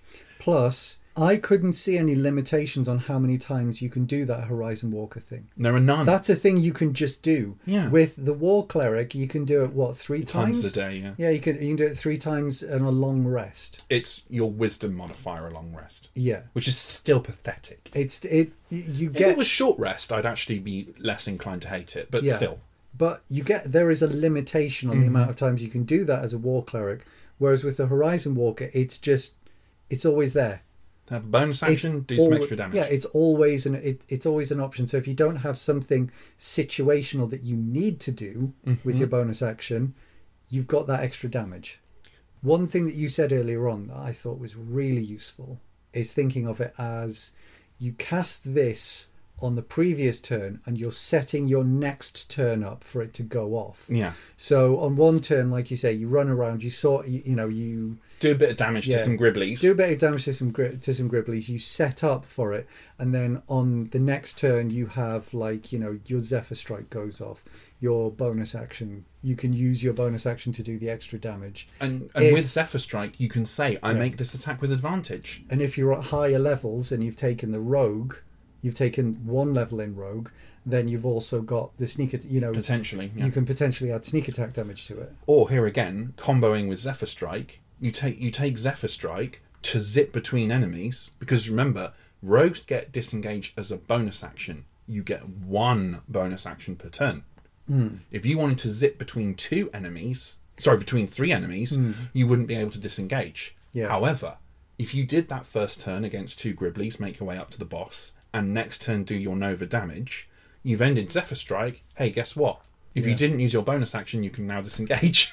Well, this is one thing that I think about. This is probably cracking the lid on a big discussion, but positioning for DMs when they're setting up an encounter is a lot of the time DMs, I think, just go like, okay, plonk, plonk, plonk, there's your bad guy, there's your ads. Your ads have that 5 foot around them. Essentially, they have that little bubble around them where if a player tries to pass through it, an opportunity attack is going to happen. Yep. So if you set your encounter up with, columns, walls, little bits of scenery, and you position the Gribblies in front of the boss so that the players have to do a meat grinder run through a bunch of enemies to get to the boss. If you Zephyr Strike, you bypass that entire mechanic. You cast that, you run through. As you're on your way past, you take some. You use your 2 attacks to take a pop at a couple of the Gribblies on the way to the boss, but then you just run past the rest of them, and you sit near the boss, and you're just like, right, I have gotten past all of those mooks that were there to stop me getting to the glass cannon who sat at the end of this hallway. You know? If it's a wizard, for example, or say it's Micheletto. Yeah. In our home campaign. Fake Micheletto, yeah. Fake Micheletto. He's clearly fake. I haven't worked out who he actually is, but it's someone masquerading as Micheletto. But he's a necromancer, right? If he's got loads of Bodax and Skelly Bones and everything else, and you go, I take out 2 skeletons and I zip past and now I'm right up toe to toe, and he's going, oh shit. Just to spoil a couple of things there, a necromancy wizard has fuck all they can do for melee combat, so just has to jam out. Well, even if we're not talking about that enemy, one of the things I intended to mention was Joseph, Dungeons X Dragons on TikTok. Please check out his stuff, it's great. One of the things that he mentioned in a comment to one of your many Polon Master rants was the bugbear has increased reach as a racial trait. I know you do, and in previous episodes we have gone into that. Please go back and listen to them. But as he said, if you have bugbear, Gribblies protecting your wizard, they've got extra reach. Yeah, they've got You give 15 them foot of reach. Yeah, you give them polearms. 15 feet of reach. Yeah, they can cover a shitload. They can block a hell of a lot of the map off. Absolutely. And so they as can a ranger, with whips as well. Yeah, whips as well. Mm-hmm. Ranger, you can just zip through that whole obstacle course. You just bypass that whole thing. I mean, I know there's other ways of doing it, like, well, fly, Misty Step, etc. On this character's got Misty Step, but that's only 30 foot, isn't it? If you Zephyr Strike and then dash, you pass the whole lot. Yeah. On most maps, like I say, the map terrain, the map sizes that most people are going to tend to be using, you just run straight past that. Hello, lad. Bed. We do like you. I'm not being rude. Yeah. Ladies and NBs and gentlethems. I am just preempting. I have noticed for misophonia warnings, there was one episode where we did let him up onto the sofa and there was a lot of mouth noises that I had to try and remove. So, Boy does not sit in front of the microphone. Is it parabolic it's on? Cardioid, yeah. He does not sit in front of the cardioid microphone anymore. No. Fuck Polearm Master, man. Having said that, I've just made a slurping noise drinking this. That's so, all right. I do it regularly. Yeah. But as he very helpfully pointed out, and I said, oh God, nobody tell Steve. That's then you've got a weapon with That's 10 why foot, it didn't come up in my notifications. A weapon with 10 foot reach, and you've got like an extra 5 on top of that. So it's nasty. You stick a bunch of bugbears on a map with glaives or halberds or whatever you're using as an extra reach weapon, and they're just blocking the path. Pikes. They're blocking. I think pikes have an even longer reach. Oh, okay. Than usual. Hang on, I just want to find out. Yeah. Because if I can do that, that'll upset everybody, and I won't do it. But Pikes have the same 10-foot reach as the other weapons. However, it is worth noting that according to the wording of the Polearm Master feat, it says, when you take the attack action and attack with only a glaive, halberd, quarterstaff or spear, you can use a bonus action to make a melee attack with the opposite end of the weapon. So it sounds like you don't get the bonus action attack with a pike. However, the second part of the feat says, while you are wielding a glaive, halberd, pike, quarterstaff or spear, other creatures provoke an opportunity attack from you when they enter the reach of that weapon. So you could protect at range with it, but it's worth mentioning, since we're talking about the Polearm Master feat again, that you don't get the offhand attack with it for some reason. It's one of the things about the rules that I kind of feel could be worded better, because there's things like... It's 10 foot of reach. There's things like you get disadvantage on your attack if you're within 5 foot of an enemy. A ranged attack, yeah. A ranged attack. You get disadvantage on a ranged attack if you're within 5 foot of an enemy. But I kind of feel like that should be within the reach of an enemy. Because if they see you sort of like lining up for an attack, they can just nudge you or whatever. There's some things that I feel should be worded as within the reach of an enemy rather than within 5 foot of an enemy, because of the amount of abilities and add-ons and traits and stuff that increase your reach. You've got that look on your face. What have you done? Lances have reach. Of? 10 foot. Yeah, stick a bugbear on the back of a horse. Or a warg. It's not good. No, so now it's got mobility and reach. Yeah. Fun times. Yeah. This is how it happens. This is your fault. So. What I was going to say previously about, you misty stepping behind something and it's only 30 feet. Yeah. That's a second level spell slot. I say that not because I think it's shit. I'm just saying, like, it's technically less movement, but situationally I think more people are going to have access to that. Unless you're a monk with mobility. Yeah. Or a misty step. Yes, more likely to. Yeah, that's what I mean. Unless you've got a specific thing that lets you Hello, ignore... Fey touched. Yeah, unless you've got a specific thing that lets you ignore opportunity attacks, I think more people are going to have access to that 30-foot misty step and try to find a point that's not covered and jump there. It'd be really difficult, though, because you'd still be within their reach. Whereas if you dashed, you'd move through them and take the extra 30 Yeah, that's the thing, is if you can move through without opportunity attacks, you can dash and probably get straight to the boss. Yeah. If you're misty stepping, you're going to have to carefully look at them and work out a spot that's not covered by any enemy's reach and jump there, and then hope that none of them run towards you on their turn. It would be more difficult to Misty Step than it would to just blast straight through if you can ignore the opportunity attacks. And this is an entirely hypothetical situation that I have brought up as well. No, but I think our job sometimes on this podcast is to present options that people wouldn't ordinarily think of. And that's why I chose a melee ranger, for example. Admittedly, you wouldn't need to Zephyr Strike as a Horizon Walker ranger if you were a bow-wielding ranger, because you could shoot through them. Yeah. But then you would still have to be within your range. It's 150 feet for a longbow, that doesn't really matter. Yeah. But then they have a better chance of shooting back. Yeah. Much of a muchness, you know? Even pistol is like 90-foot range, which... Is that the normal range?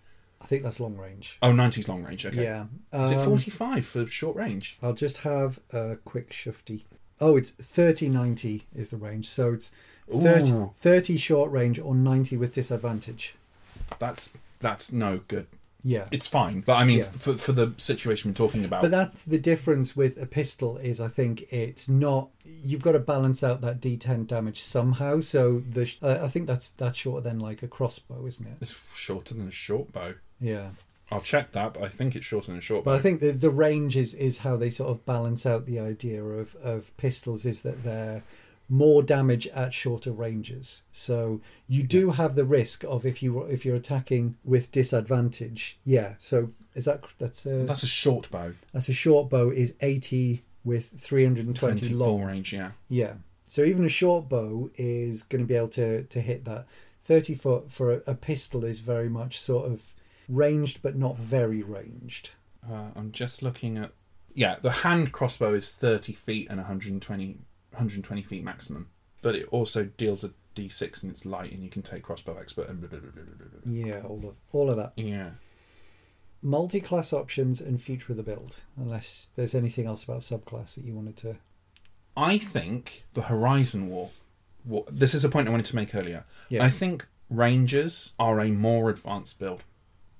I think it takes a certain level of discipline, maybe, to go, I want this for this situation, I want this for this situation, I want this for this situation. They're three separate things, I have a toolkit. As opposed to, I want to be doing the most damage, I want to be doing the most healing, supporting, etc. I think it's a really... Advanced isn't the right word. I think it's just a more consideration. I think it needs more work than others. It's not as idiot-proof as a paladin. I wander up, I use a spell slot, I kill it. I think you need to have a broader grasp of the rules to do it well. Like you say, with a paladin, the idea behind what you're doing is you are running up and you are using your spell slots to smite them. You're close to your allies, so they're in your aura for saving throws. And at higher levels, yeah. Yeah, if shit goes down, you move around the boss without provoking an opportunity attack, and you lay on hands to get them back up with... It's 5 for each level. Yeah. My wife's paladin is level 7. She's doing 30 healing in one action, which I don't think there's many other classes that get near that. Unless she can only do that. That's it then. Yeah, for the day. You've got like upcasting cure wounds where you're still risking rolling low on all of the dice. True. Unless is it life domain? Oh, you can fuck about with that then. Life domain, or there's higher level grave clerics do other weird shit that they can do. The grave cleric one is specific to when an enemy is downed. They get the full amount of healing. Yeah. So paladins, it's fairly straightforward what you're doing with things. But I think you need to have played other classes and you need to have a good grasp of the rules to really get the best out of a ranger in a way that you don't with other things. It's kind of like with sorcerer. I think you need to have more of a grasp on the action economy and the differences between a cantrip and a spell and what you can get out of a cantrip and a spell. I was watching Zbashu's animated spell book, one of those on when he retooled his sorcerer, and he's sort of telling it as a story. I love that. A scopone. Yeah. But what he did with that is he quickened the Scorching Ray so that he could blast them all onto one target, and then twin spelled Firebolt so that he could hit the boss and he could hit the Gribbly.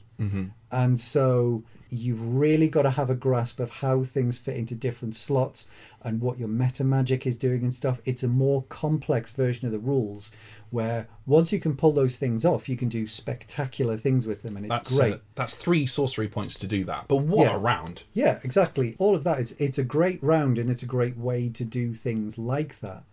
But you've really got to be on the ball about what you can do and how the action economy works and how things move into different slots.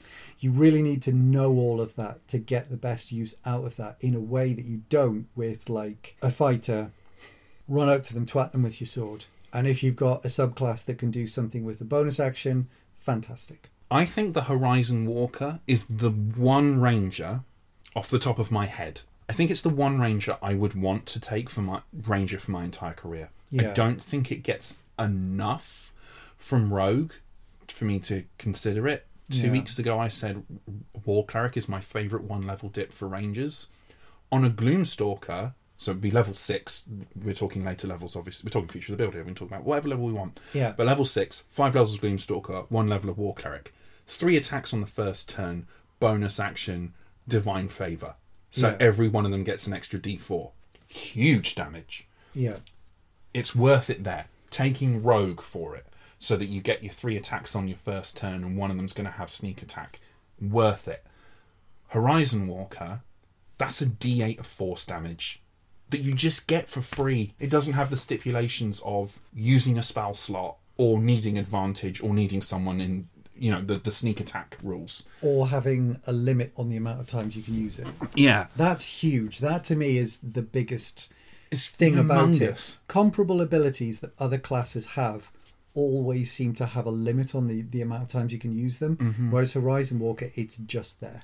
And I think we were talking just then about how I feel the Ranger is more of an advanced build. Yeah. I think this is true of Druids. I think this is true of Sorcerers. I can see it being the case for Bards as well. Whereas Wizard, I have a spells. Warlock is definitely a more advanced build. Yeah, I think it takes some time to work out what you need to do with a Warlock. Yeah. Especially when you consider Hexblade. People go, oh, be Hexblade, you get this, everything works off this one stat. That's actually more complicated than, here's my attack stat, here's my wizard stat. This is the stat I want for wizarding. If I was to present 4 new players with a paladin, a cleric, a wizard, and a fighter, wicked. That 4 new players would understand that, like, oh, I'm the one with the magic sword. I'm the one who does the things. I've got the magic spellbook. Whereas if you presented new players with a ranger, a druid, a sorcerer, and a warlock, God help those poor 4 people. Where would you place monk on that? I would also put that with the ranger and the druid, I think. I'm feeling that with the monk that I'm playing at the moment. One of the things that I've said before online and has not been received well is you have, you know, so if somebody from my family wants to play and they've never played before, and I've said before, if somebody's really lost with the rules, give them a fighter, because it's, you just hit things with you know, you hit things with your sword and they can join in at the table, and there's no sort of complex overrules, and that really doesn't go down well with players who know the rules well, to the extent that, like you say, when you're thinking about Horizon Walker Ranger and you're thinking you get this bonus attack D8, you can move that onto your main attack and blah blah blah blah blah. When you have a grasp of the rules at that level, there is a temptation to think, oh, but give them this class because they can do so many cool things and they can see D&D at their best. No, I disagree entirely. I think there are some classes that are... I've used the word fiddly in the past, and to me that is a negative. If every time it comes to my turn, I'm sitting there thinking, oh, fuck, what do I do? Or, you know, even if I've been looking at how the battlefield is moving on other people's turns, seeing how things are going and thinking, you know, lining up in my head, okay, they've done this, so I can do this. Even if I'm sitting like that, I still get to my turn and I think, oh, is it patient defense where I get dodge? Or no, I get disengage when I do flurry of blows. I think, if I may, this might be your fault for choosing Drunken Master. Yeah, Drunken Master is a subclass. Your fault, in heavy quotation marks. Drunken Master is and I've said on previous weeks I don't want to change it now because it in a way bringing it back to Neverwinter Smith. Yeah. Neverwinter Smith is a character that I see excelling outside of combat. Yes, as and well. A lot of players who look at, take this class because you can do this, this, this, and this in combat. It's like, that's great. 5th edition, there is so much of it now that is outside of combat and expects you to do things out of combat. I've said before, fighter, a good thing to take on that is one of the magic initiate things. Just so you can do extra stuff. So that you've got cantrips that you can use outside of combat. So you can use, like, you could just have a character who, like, literally big dumb fighter, but they walked into a magic shop and they bought a pack that gave them, one use a day of this spell. Special magic polos. Yeah, gave them one use of spell a day, and that's like really all that they mentally have the capacity for. And a couple of cantrips, like they can do prestidigitation to make things interesting. How many times with Cesare did I walk into a room and instead of sitting there trying to describe something, I just created a little mini and then handed it round so that everybody could go, that's disgusting, that's a brain on legs. Yeah. So that you have those things you can do outside of combat.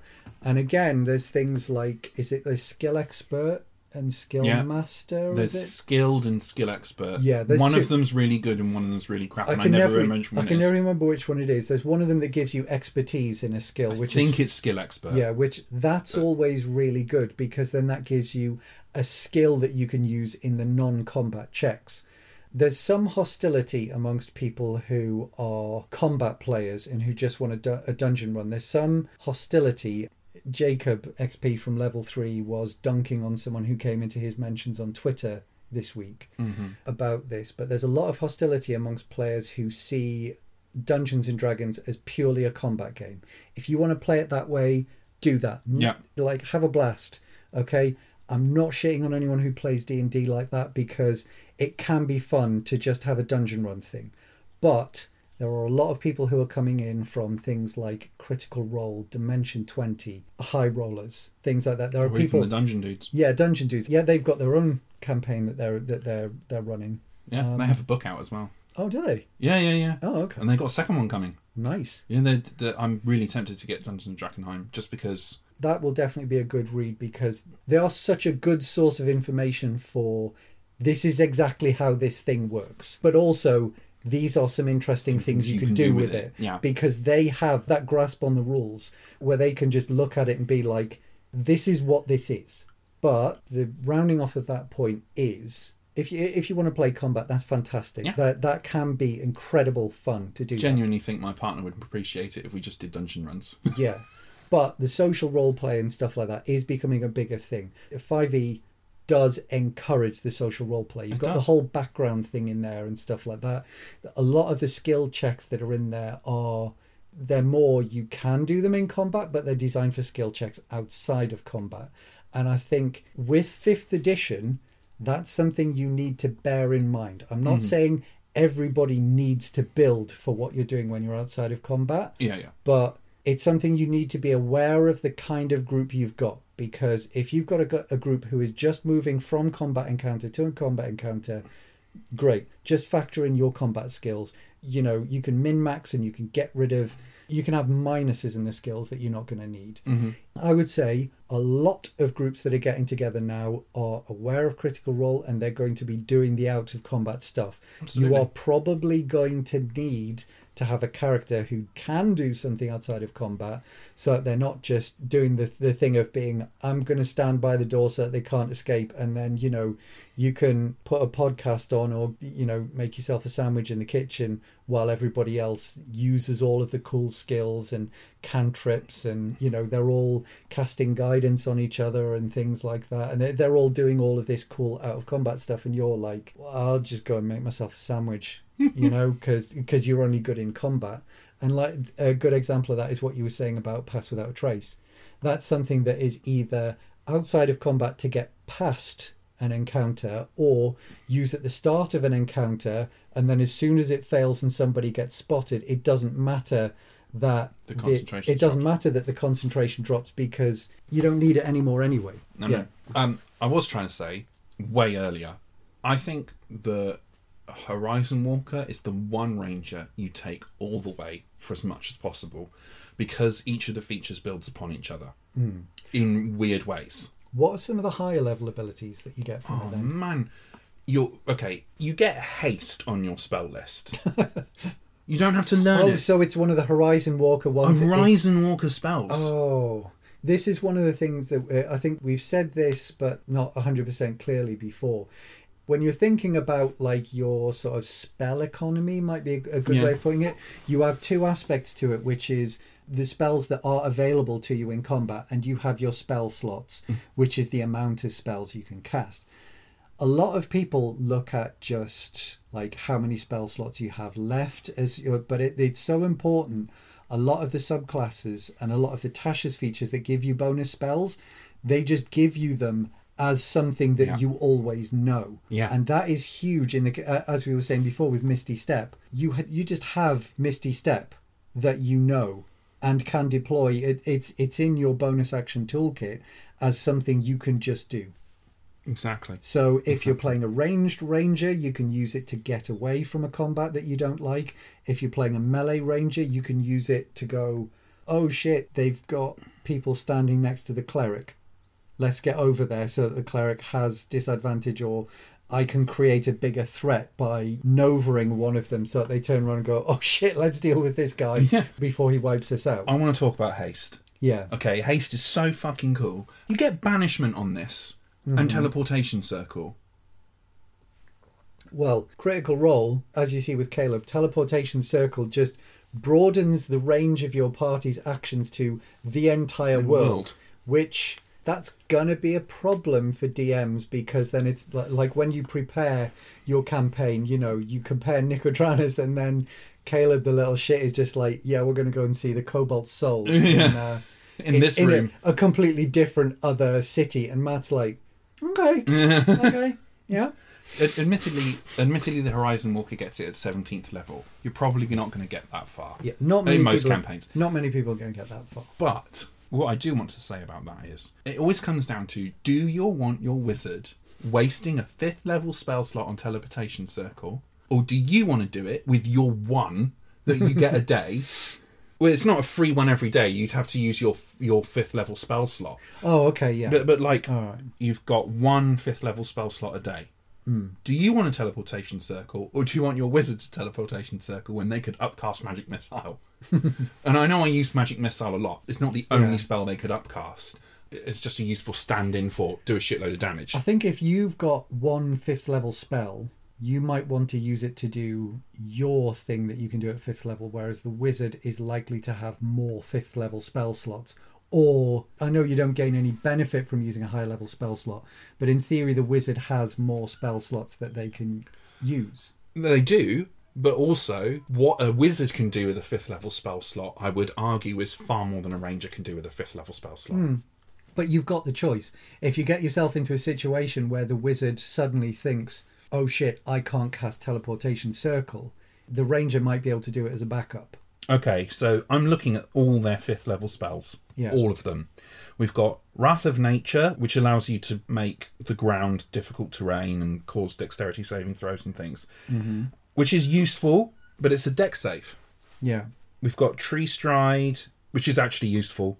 Oh, Tree Stride is not the same as the one that Keyleth uses. That's transport via plants. Yeah. Tree Stride just allows you to move between two trees that are within 500 feet. Oh, right, okay. So, I mean, that's practically not great. Yeah. There is Swift Quiver, which if you're a ranged thing, is probably what you want to have. One thing I did want to mention is with my character, with the Indiana Jones thing, because with rangers you always think that it's someone who has spent so much time outside that they're attuned to nature, kind of in a similar way to the druid is. He probably just rescued a relic and then gave it back to them, and then the village healer or the local druid of the village was like, bang, you got nature powers. And that's probably doesn't want them. Doesn't particularly want these mystical powers that he's got. Never particularly sought them out in the way that you think of a ranger having that connection to nature. He was probably just gifted this because he rescued an idol, or I mean, it's got some basic survival skills at the very least, Indiana Jones. So there is Swift Quiver, which allows you to attack twice as a bonus action with a bow. But you get that once per day. Does it specifically say bow or does it say ranged weapon? It does say quiver, but it says non-magical ammunition. So what does it do? It allows you to make 2 attacks as a bonus action with a ranged weapon. See, because it says quiver, I would say it would probably have to be a bow. Yeah, because or a crossbow maybe. It's the quiver that you're casting it on. Yeah. Unless there is one magic... the same magic item twice, but there's 2 different versions of a quiver of efficiency or something, where it's got like a pocket plane, so you can fit up to 60 arrows in one of the pockets. It says javelins. But yeah, you can fit javelins, you can put your bow, you can store your bow in there. It specifically says crossbow bolts in the description, so I think you can put crossbow bolts in a quiver, but I think you would have to like say to your DM, I am buying a tiny quiver that fits crossbow bolts, and then cast that on it to do it. You'd have to have I would say that your crossbow bolt comes in a quiver. I think that's perfectly acceptable. But I think, like, if you think of a quiver as just like a tube, it would be difficult to argue that you're keeping bullets in there. I think it would be very fiddly to get the bullets out of the quiver. I don't think you could argue that. I think you'd need a bag of bullets. We've also got Steel Wind Strike, which you choose 5 creatures you can see within range. You make a melee spell attack against each target, which does kind of suck because your spell attack modifier is not going to be very good. On a hit, a target takes 6d10 force damage.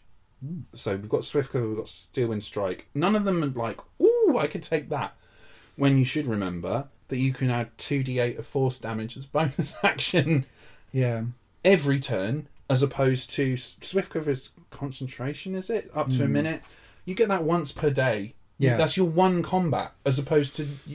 Like, why would you waste your 5th level spell slot on one combat when you could use it to transport the entire party?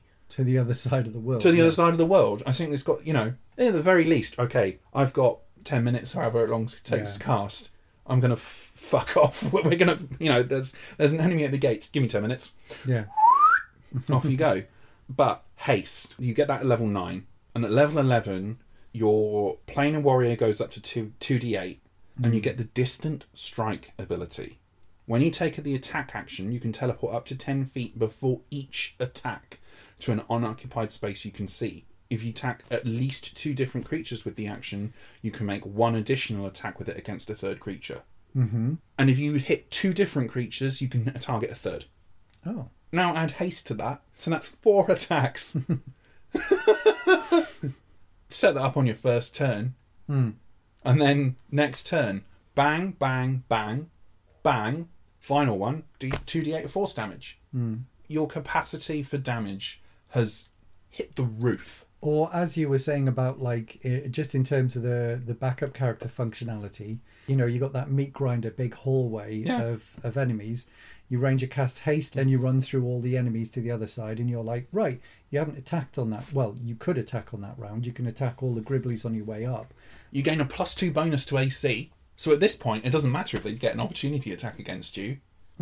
This is a big if, but if you've taken Medium Armor Master as well, that's an AC of 22 to zip between some Gribblies. You have an advantage on dexterity saving throws whilst it lasts, and you gain an additional action on each of your turns. Which is really good because, again, how many times have we said about the utility of 2 levels of fighter to get action surge? And that's you can do that once per short rest. That's every turn while it's active. Yeah, you've got that on. Haste is so good. Yeah. And it's at 9th level. Okay, that's probably nearing the end of most people's campaigns. But... I mean, one of the things I was going to say about level ranges is if you look at most of the adventures, which I was because I was trying to find... I bought myself more not bonus actions. I bought myself more magic items because I've found when building these, I've not got enough of a range of magic items, and most of them, you look at them, you get about 12 new magic items for about $5.99. There's one of them, and I wish I could remember what it was. I know what it was, and I know why I regret it now. There's one of them where if you buy the magic items pack from Eberron, when it's listed in the store, it looks like... You look at it and you think, oh, they're really good. They're all really good. And then it's not until you go into the description which you can't do on the storefront. Once you go into the description, it says at the top you need an Eberron race with the mark of this to use it. Yes, there's a lot of that. So rules as written, you can't use. I think you would have to have a DM who was just saying, well, we're not in Eberron, so we'll just ignore that bit. But there are a lot of... On the surface of it, it looks really good because you're like, oh, wow, 14 magic items for $3.99. Whereas with most of them, you get about 10 or 12 for $5.99. But rules as written, they can only be used in Eberron. So I wouldn't multi-class this build because I think Horizon Walker is the one ranger that, and I know people like Gloomstalker a lot, and this might get me in a bit of trouble, but I think it's the one that stands up at higher levels. I also think it's the one that comes online a little later than the others.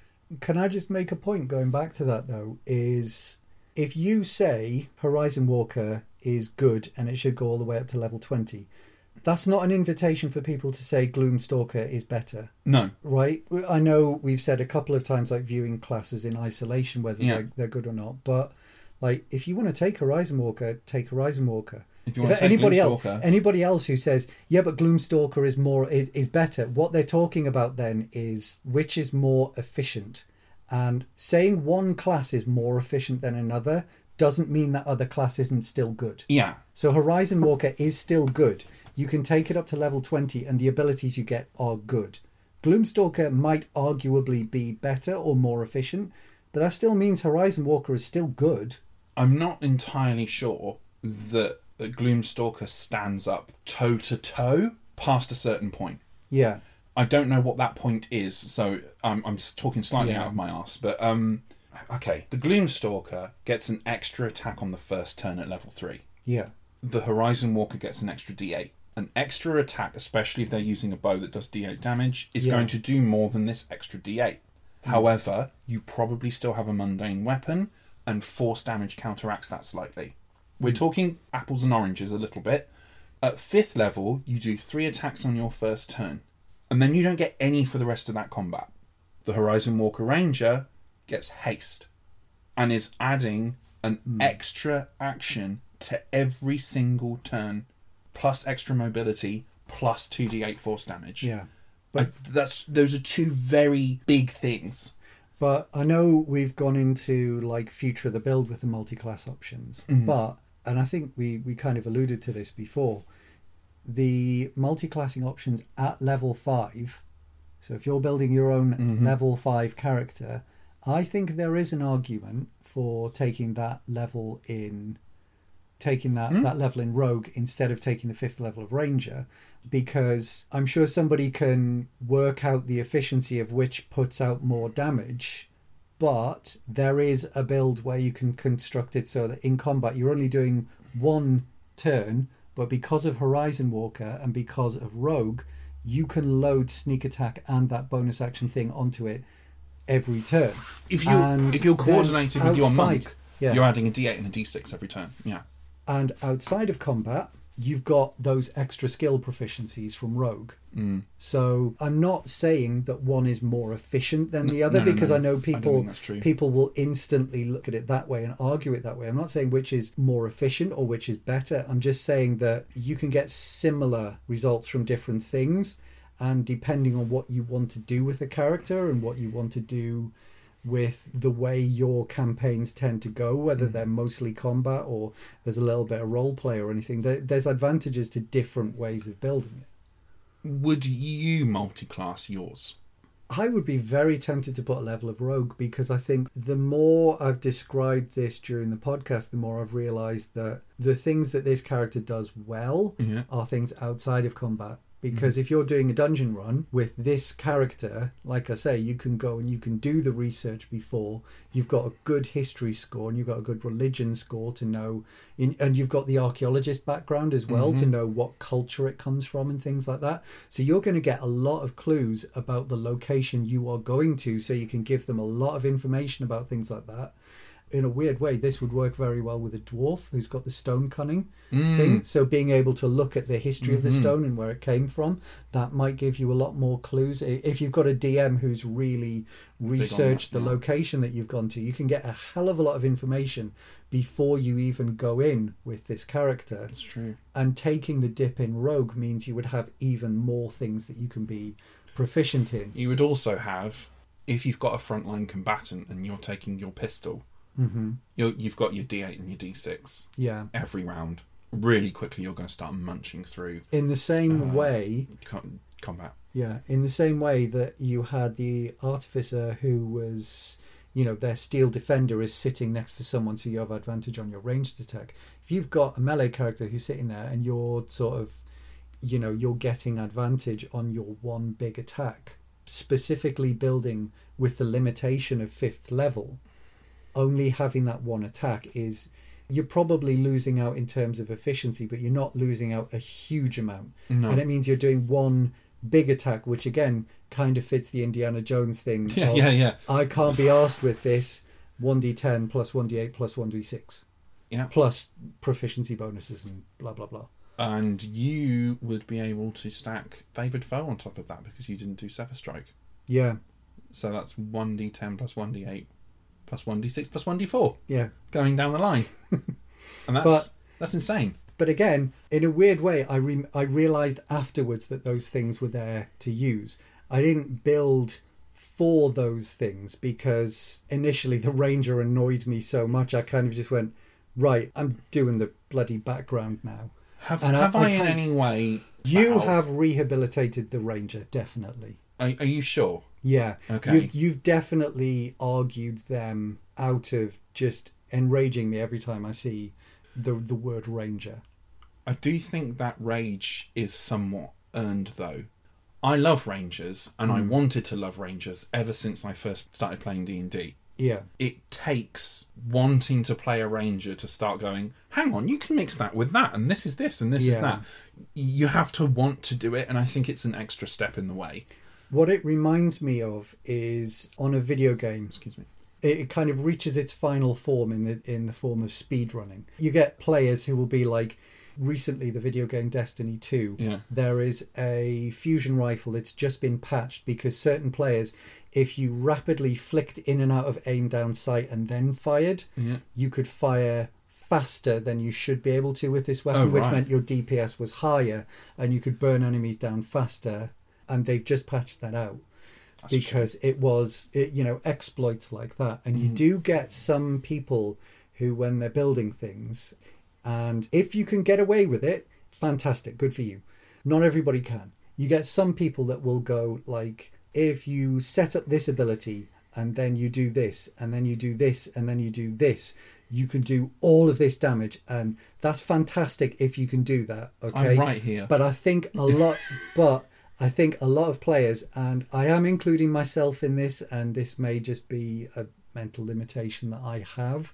A lot of players will look at a setup like that and just go, oh, am I going to have to do that bullshit every turn? I think this is why I think there was one of the earlier builds that you were talking about, this sort of like power build that you could set up, and I said like I prefer characters where they can consistently do that every turn. The thing that I'm talking about specifically is when somebody comes up and says like the Sorlock swapping pact slots for spell slots and things like that. Like, I'm starting to kind of get my head around it, Oh, bless you. I'm starting to kind of naturalize it within my head where I can think, oh, okay, I do that, and that. But honestly, I think if I was playing that character and trying to get away with that, I would need to have a crib sheet next to me saying, that's what I can do here. And that, like, you would need highlighters and crayons. I declare that I am doing this, then this, then this, right? And like maybe I just don't have sort of like a programmer's mind or a mathematician's mind. Maybe I just haven't kept that aspect of it practiced up. Might be because of the learning differences that I've got. Yeah. Might be because of any of those things. But like that play style doesn't appeal to me and wouldn't be fun to do all of the time for me.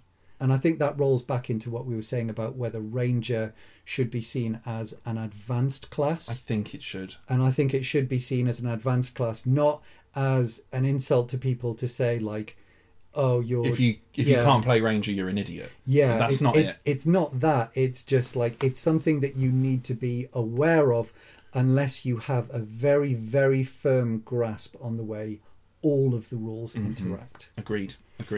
So, what would you take from my build? Because I know exactly what I would take from your build. There's a part of me that really loves the gunner feat that you've done. I think I would... And the other thing as well... What was your magic item? The other thing as well... the +1. It was the +1 pistol. The other thing with that as well is I only took the pistol because, like I said last week, you don't want to take the piss with the DM. But if you're power building, if you're in like... a rifle. Like a World of Warcraft gnomes kind of thing, where they're the artificers and they're fiddling around with things like that, you could argue, like, you know, if you're not that bothered about the loading property, you could take a pepper box. If you're allowing Exandria guns, you could take a blunderbuss. You could take, I would argue, you could take a hunting rifle, which is like 2d10. It's based on a modern hunting rifle, but you could argue that you have more like a rifle kind of thing, and you could take one of the more modern weapons or one of the more overpowered weapons. I took pistol just because... You didn't want to take the piss. Yeah, I didn't want to take the piss. And I feel like with gunner, you have to talk to your DM. You have to talk to your DM and you have to agree, okay, this is how far guns have developed in this setting and this is what you can have. I mean, even if we were to, in the campaign I'm currently running, even if we were to go into space, I don't think I would allow firearms at all. Yeah. Like, GIF maybe could have them. I would be tempted to just... This is a bit bad, but I'd be tempted to just straight up ban them from being playable at my table. I think GIF, the only argument... GIF. They're the hippo people. Oh, okay. There's GIF and there's GIF. I thought you said GIF. I was going to say, because with GIF, the argument that I could think with them is they've got that sort of multiverse knowledge. Yeah. So they're the only ones that I would argue could have them because they're accessing knowledge from another plane. I'm not having it. Where they've got it. No. I'm not having it. They're the only ones that I could see in your setting. Yeah. Arguing that... Well, the GIF, the big hippo people, it's part of their culture. And I might allow it. I'd be hard pressed to allow it though. But even then, I think with that, you would probably be arguing that it's like they've just started to develop them, so they've got pistols and that's it. And blunderbusses, maybe, yeah. Yeah. Or one of the things that I found interesting is looking at the firearms that it has got on there as options, is the Exandria firearms have the misfire rule. Mm-hmm. So I think I can't remember what it is, but it's got misfire and then it's got a number in brackets, and it's if you roll lower than that, it misfires. Mm-hmm. So you've got an extra mechanic in play, and occasionally your gun jams and you need to spend an action to unjam unfuck it. Yeah, to unfuck it. And I think it's a check to unfuck it as well. Yeah. So you're trading off the higher damage with this risk. I would be more tempted to include it if that was the case. Yeah. I know exactly what I would take from your build. Mm-hmm. The archaeologist background. Yeah. Because that also fits with my guy wanting to find out all these old gods and things from their pantheon.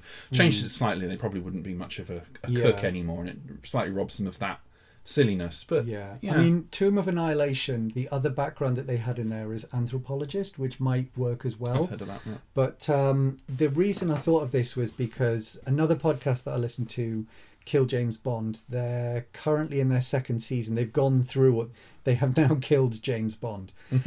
One of the things that they're doing is they're going through other films for the second series as a general sort of films podcast, but they're looking at different series to do. And I was thinking to myself, like, Indiana Jones might be a good one to do. The difficulty you have with thinking of films to do on Kill James Bond is you have things like, a lot of people recommend Austin Powers, which has transphobic scenes in it, so it's not something that's going to be particularly good for them to watch, but which they themselves have said. Yeah.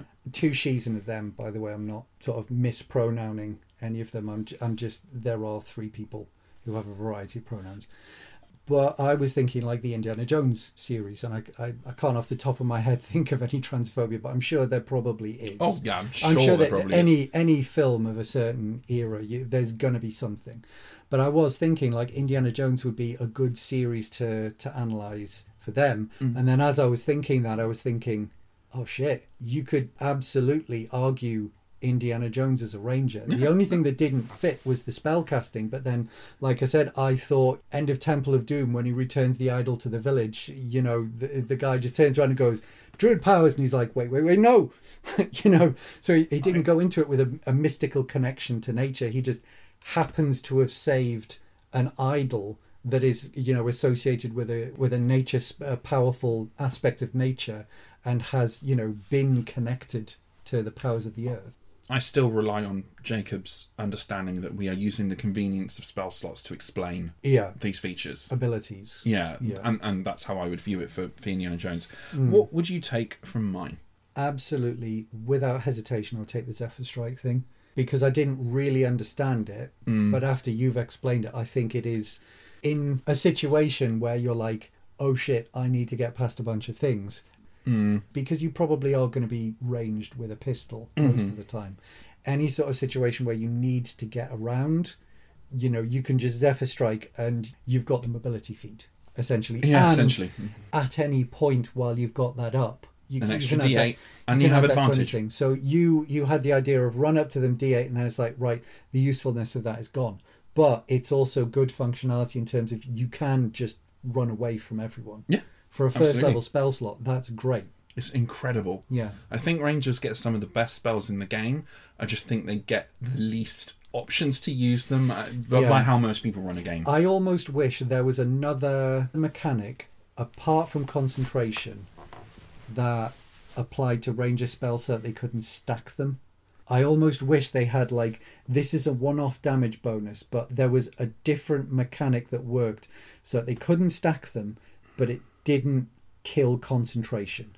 I almost wish there was another mechanic at play there that did so what that do you had mean? that effect. Well, I don't know. I just mean it so that you kind of could use them as a mini smite, but it wouldn't knock off something else that you're concentrating on. You just couldn't use that ability at the same time. Yeah, you just couldn't stack multiple abilities. I understand that. Yeah. Would you play this? I think if it was a one-shot at level 5, I would probably play. And if I knew that we were going into either Tomb of Annihilation or it was a dungeon run into an old ruin, I would be very, very tempted. Is Tomb of Annihilation the one where you have to, like, track through a jungle? Yes. The idea is you go through a jungle and then you start seeing, like, dinosaurs and weird stuff. Not like Lovecraft weird stuff, but you start seeing, like, things that don't make sense, like idols and things like that. And then you get to the tomb and then it's your classic dungeon run after that point. But there's a lot of pre-arrival stuff that if your DM just wants to do a dungeon run, they might choose to narrate all of the stuff in Chult in and arriving and negotiating with the locals and stuff like that. They might want to just narrate their way through all of that and then have bang, you were at the door of the tomb, in which case this class is not going to be that useful.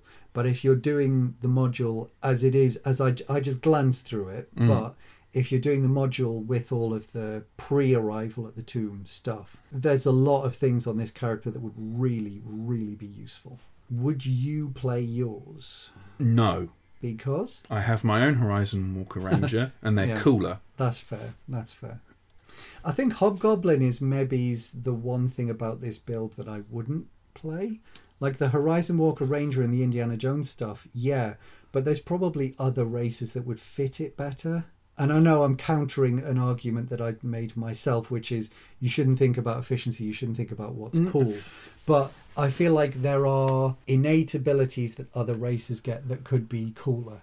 Like if your DM doesn't allow firearms, take one of the elves that gets a hand crossbow proficiency built in. I think it's Drow, is it? Yeah, and then you can take crossbow expert instead, which does largely the same thing. You would be then using your bonus action to use crossbow expert, though. Yeah, but then you could still do the silly Indiana Jones thing of firing at a distance and adding your Zephyr Strike and adding all the various bonuses to it and stuff like that. Yeah.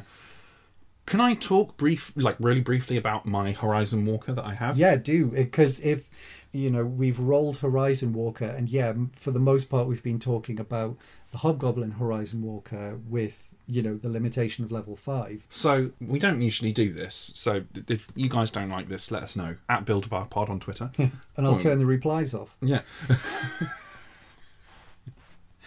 my character is a half-elf Horizon Walker Ranger. Yeah.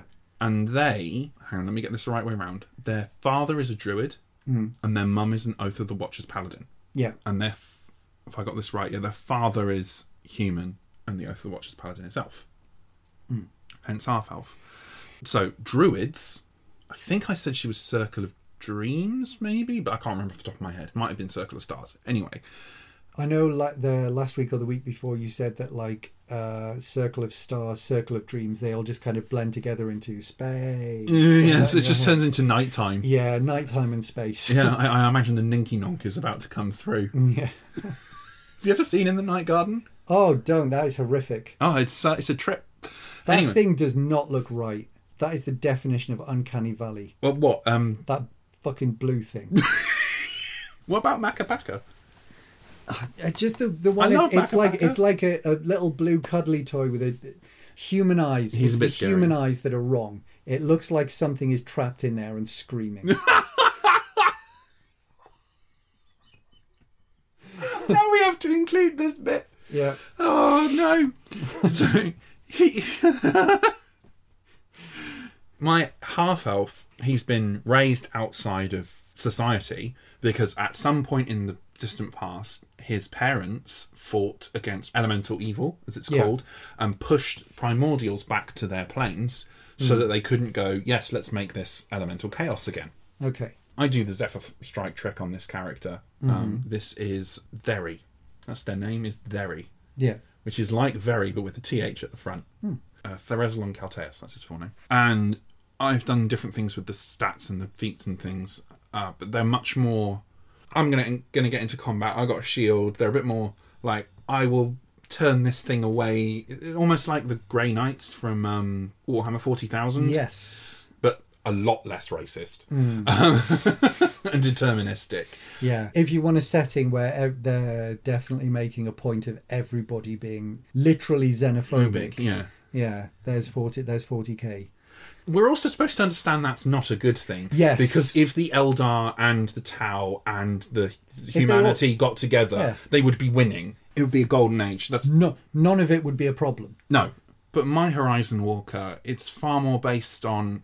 Admittedly, I put this together in a week. My Horizon Walker's far more based on wider social and cultural themes and isn't just hobgoblins had gods, where are they? And that's their excuse for walking the horizons. Yeah.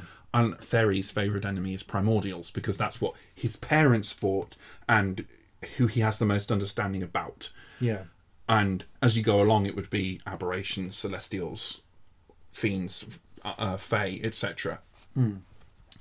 So I would prefer to play that than this Horizon Walker. If we were running a one-shot and I wanted to play Horizon Walker but didn't want to play Thery, I would play this. Shall we, as always, come up with a new character for next week? Yes. This is the one I'm most excited for. Okay. Out of the first season's batch. It is a Storm Herald Barbarian Fire Genasi. I'm really excited for this one. I don't normally build barbarians, so it'll be interesting. It's a subclass I don't think gets the attention it deserves. I think it's very misunderstood. One thing I did want to point out is that this is the new Fire Genasi and not the old Genasi subclass subrace Fire Genasi. This is the new one, so we can put the stats where we want. I will probably still go with legacy stats because I can't get my head around when we do and don't use them. So I'm going to default to legacy stats. Okay. Because, like I say, I'd love to blame long COVID, but I've always been like this. Have you had COVID? I don't know. The problem is some people get it and aren't symptomatic. So Absolutely. I might have had it. You probably won't have long COVID, though. Yeah. It's all right, buddy. That's okay. Come here. Frodo, it's just a little knocking noise. Come here. It's all right. Good boy. I tell you what, we're at the end of the episode. You can come up, now, mate. Yeah. Do you want to come up? Come on. Let me come, buddy. You don't understand why you're not allowed up. It's a bit rude. Hello, you got all the attention, don't you? Yes, you do. You can choose whether you're medium or small for this new one. Dark vision is 60 feet, resistance to fire damage, and Storm Herald Barbarian, which I think is the most underrated barbarian. All right. Not most poorly rated. Some of those are justly poorly rated. But I think this is very underrated, and I like it. There's a few choices, so that should be fun for you. I think it'll be interesting, and I've already had a stupid idea, so... I've had plenty of stupid ideas. Okay. Do you want to say goodbye, Frodo? Yeah? Sign off the episode. Tell everybody, speak. Speak. It's going to be great to edit out. I'll tell you what, I'll just fade out of me saying speak like a dickhead. Speak. Speak. I was going to end on a musical number. Speak. No, that's not happening. You're just too good. No. Thank you for listening to this episode of the Build Bard Workshop with myself, Stephen, Simon, and Frodo the dog. All properties and settings belong to the relevant parties. Produced by Steve and Simon and edited by Simon. Music is Dancing at the Inn by Kevin MacLeod and is available at freepd.com. And remember, respect your elf before you wreck yourself. I want right up there.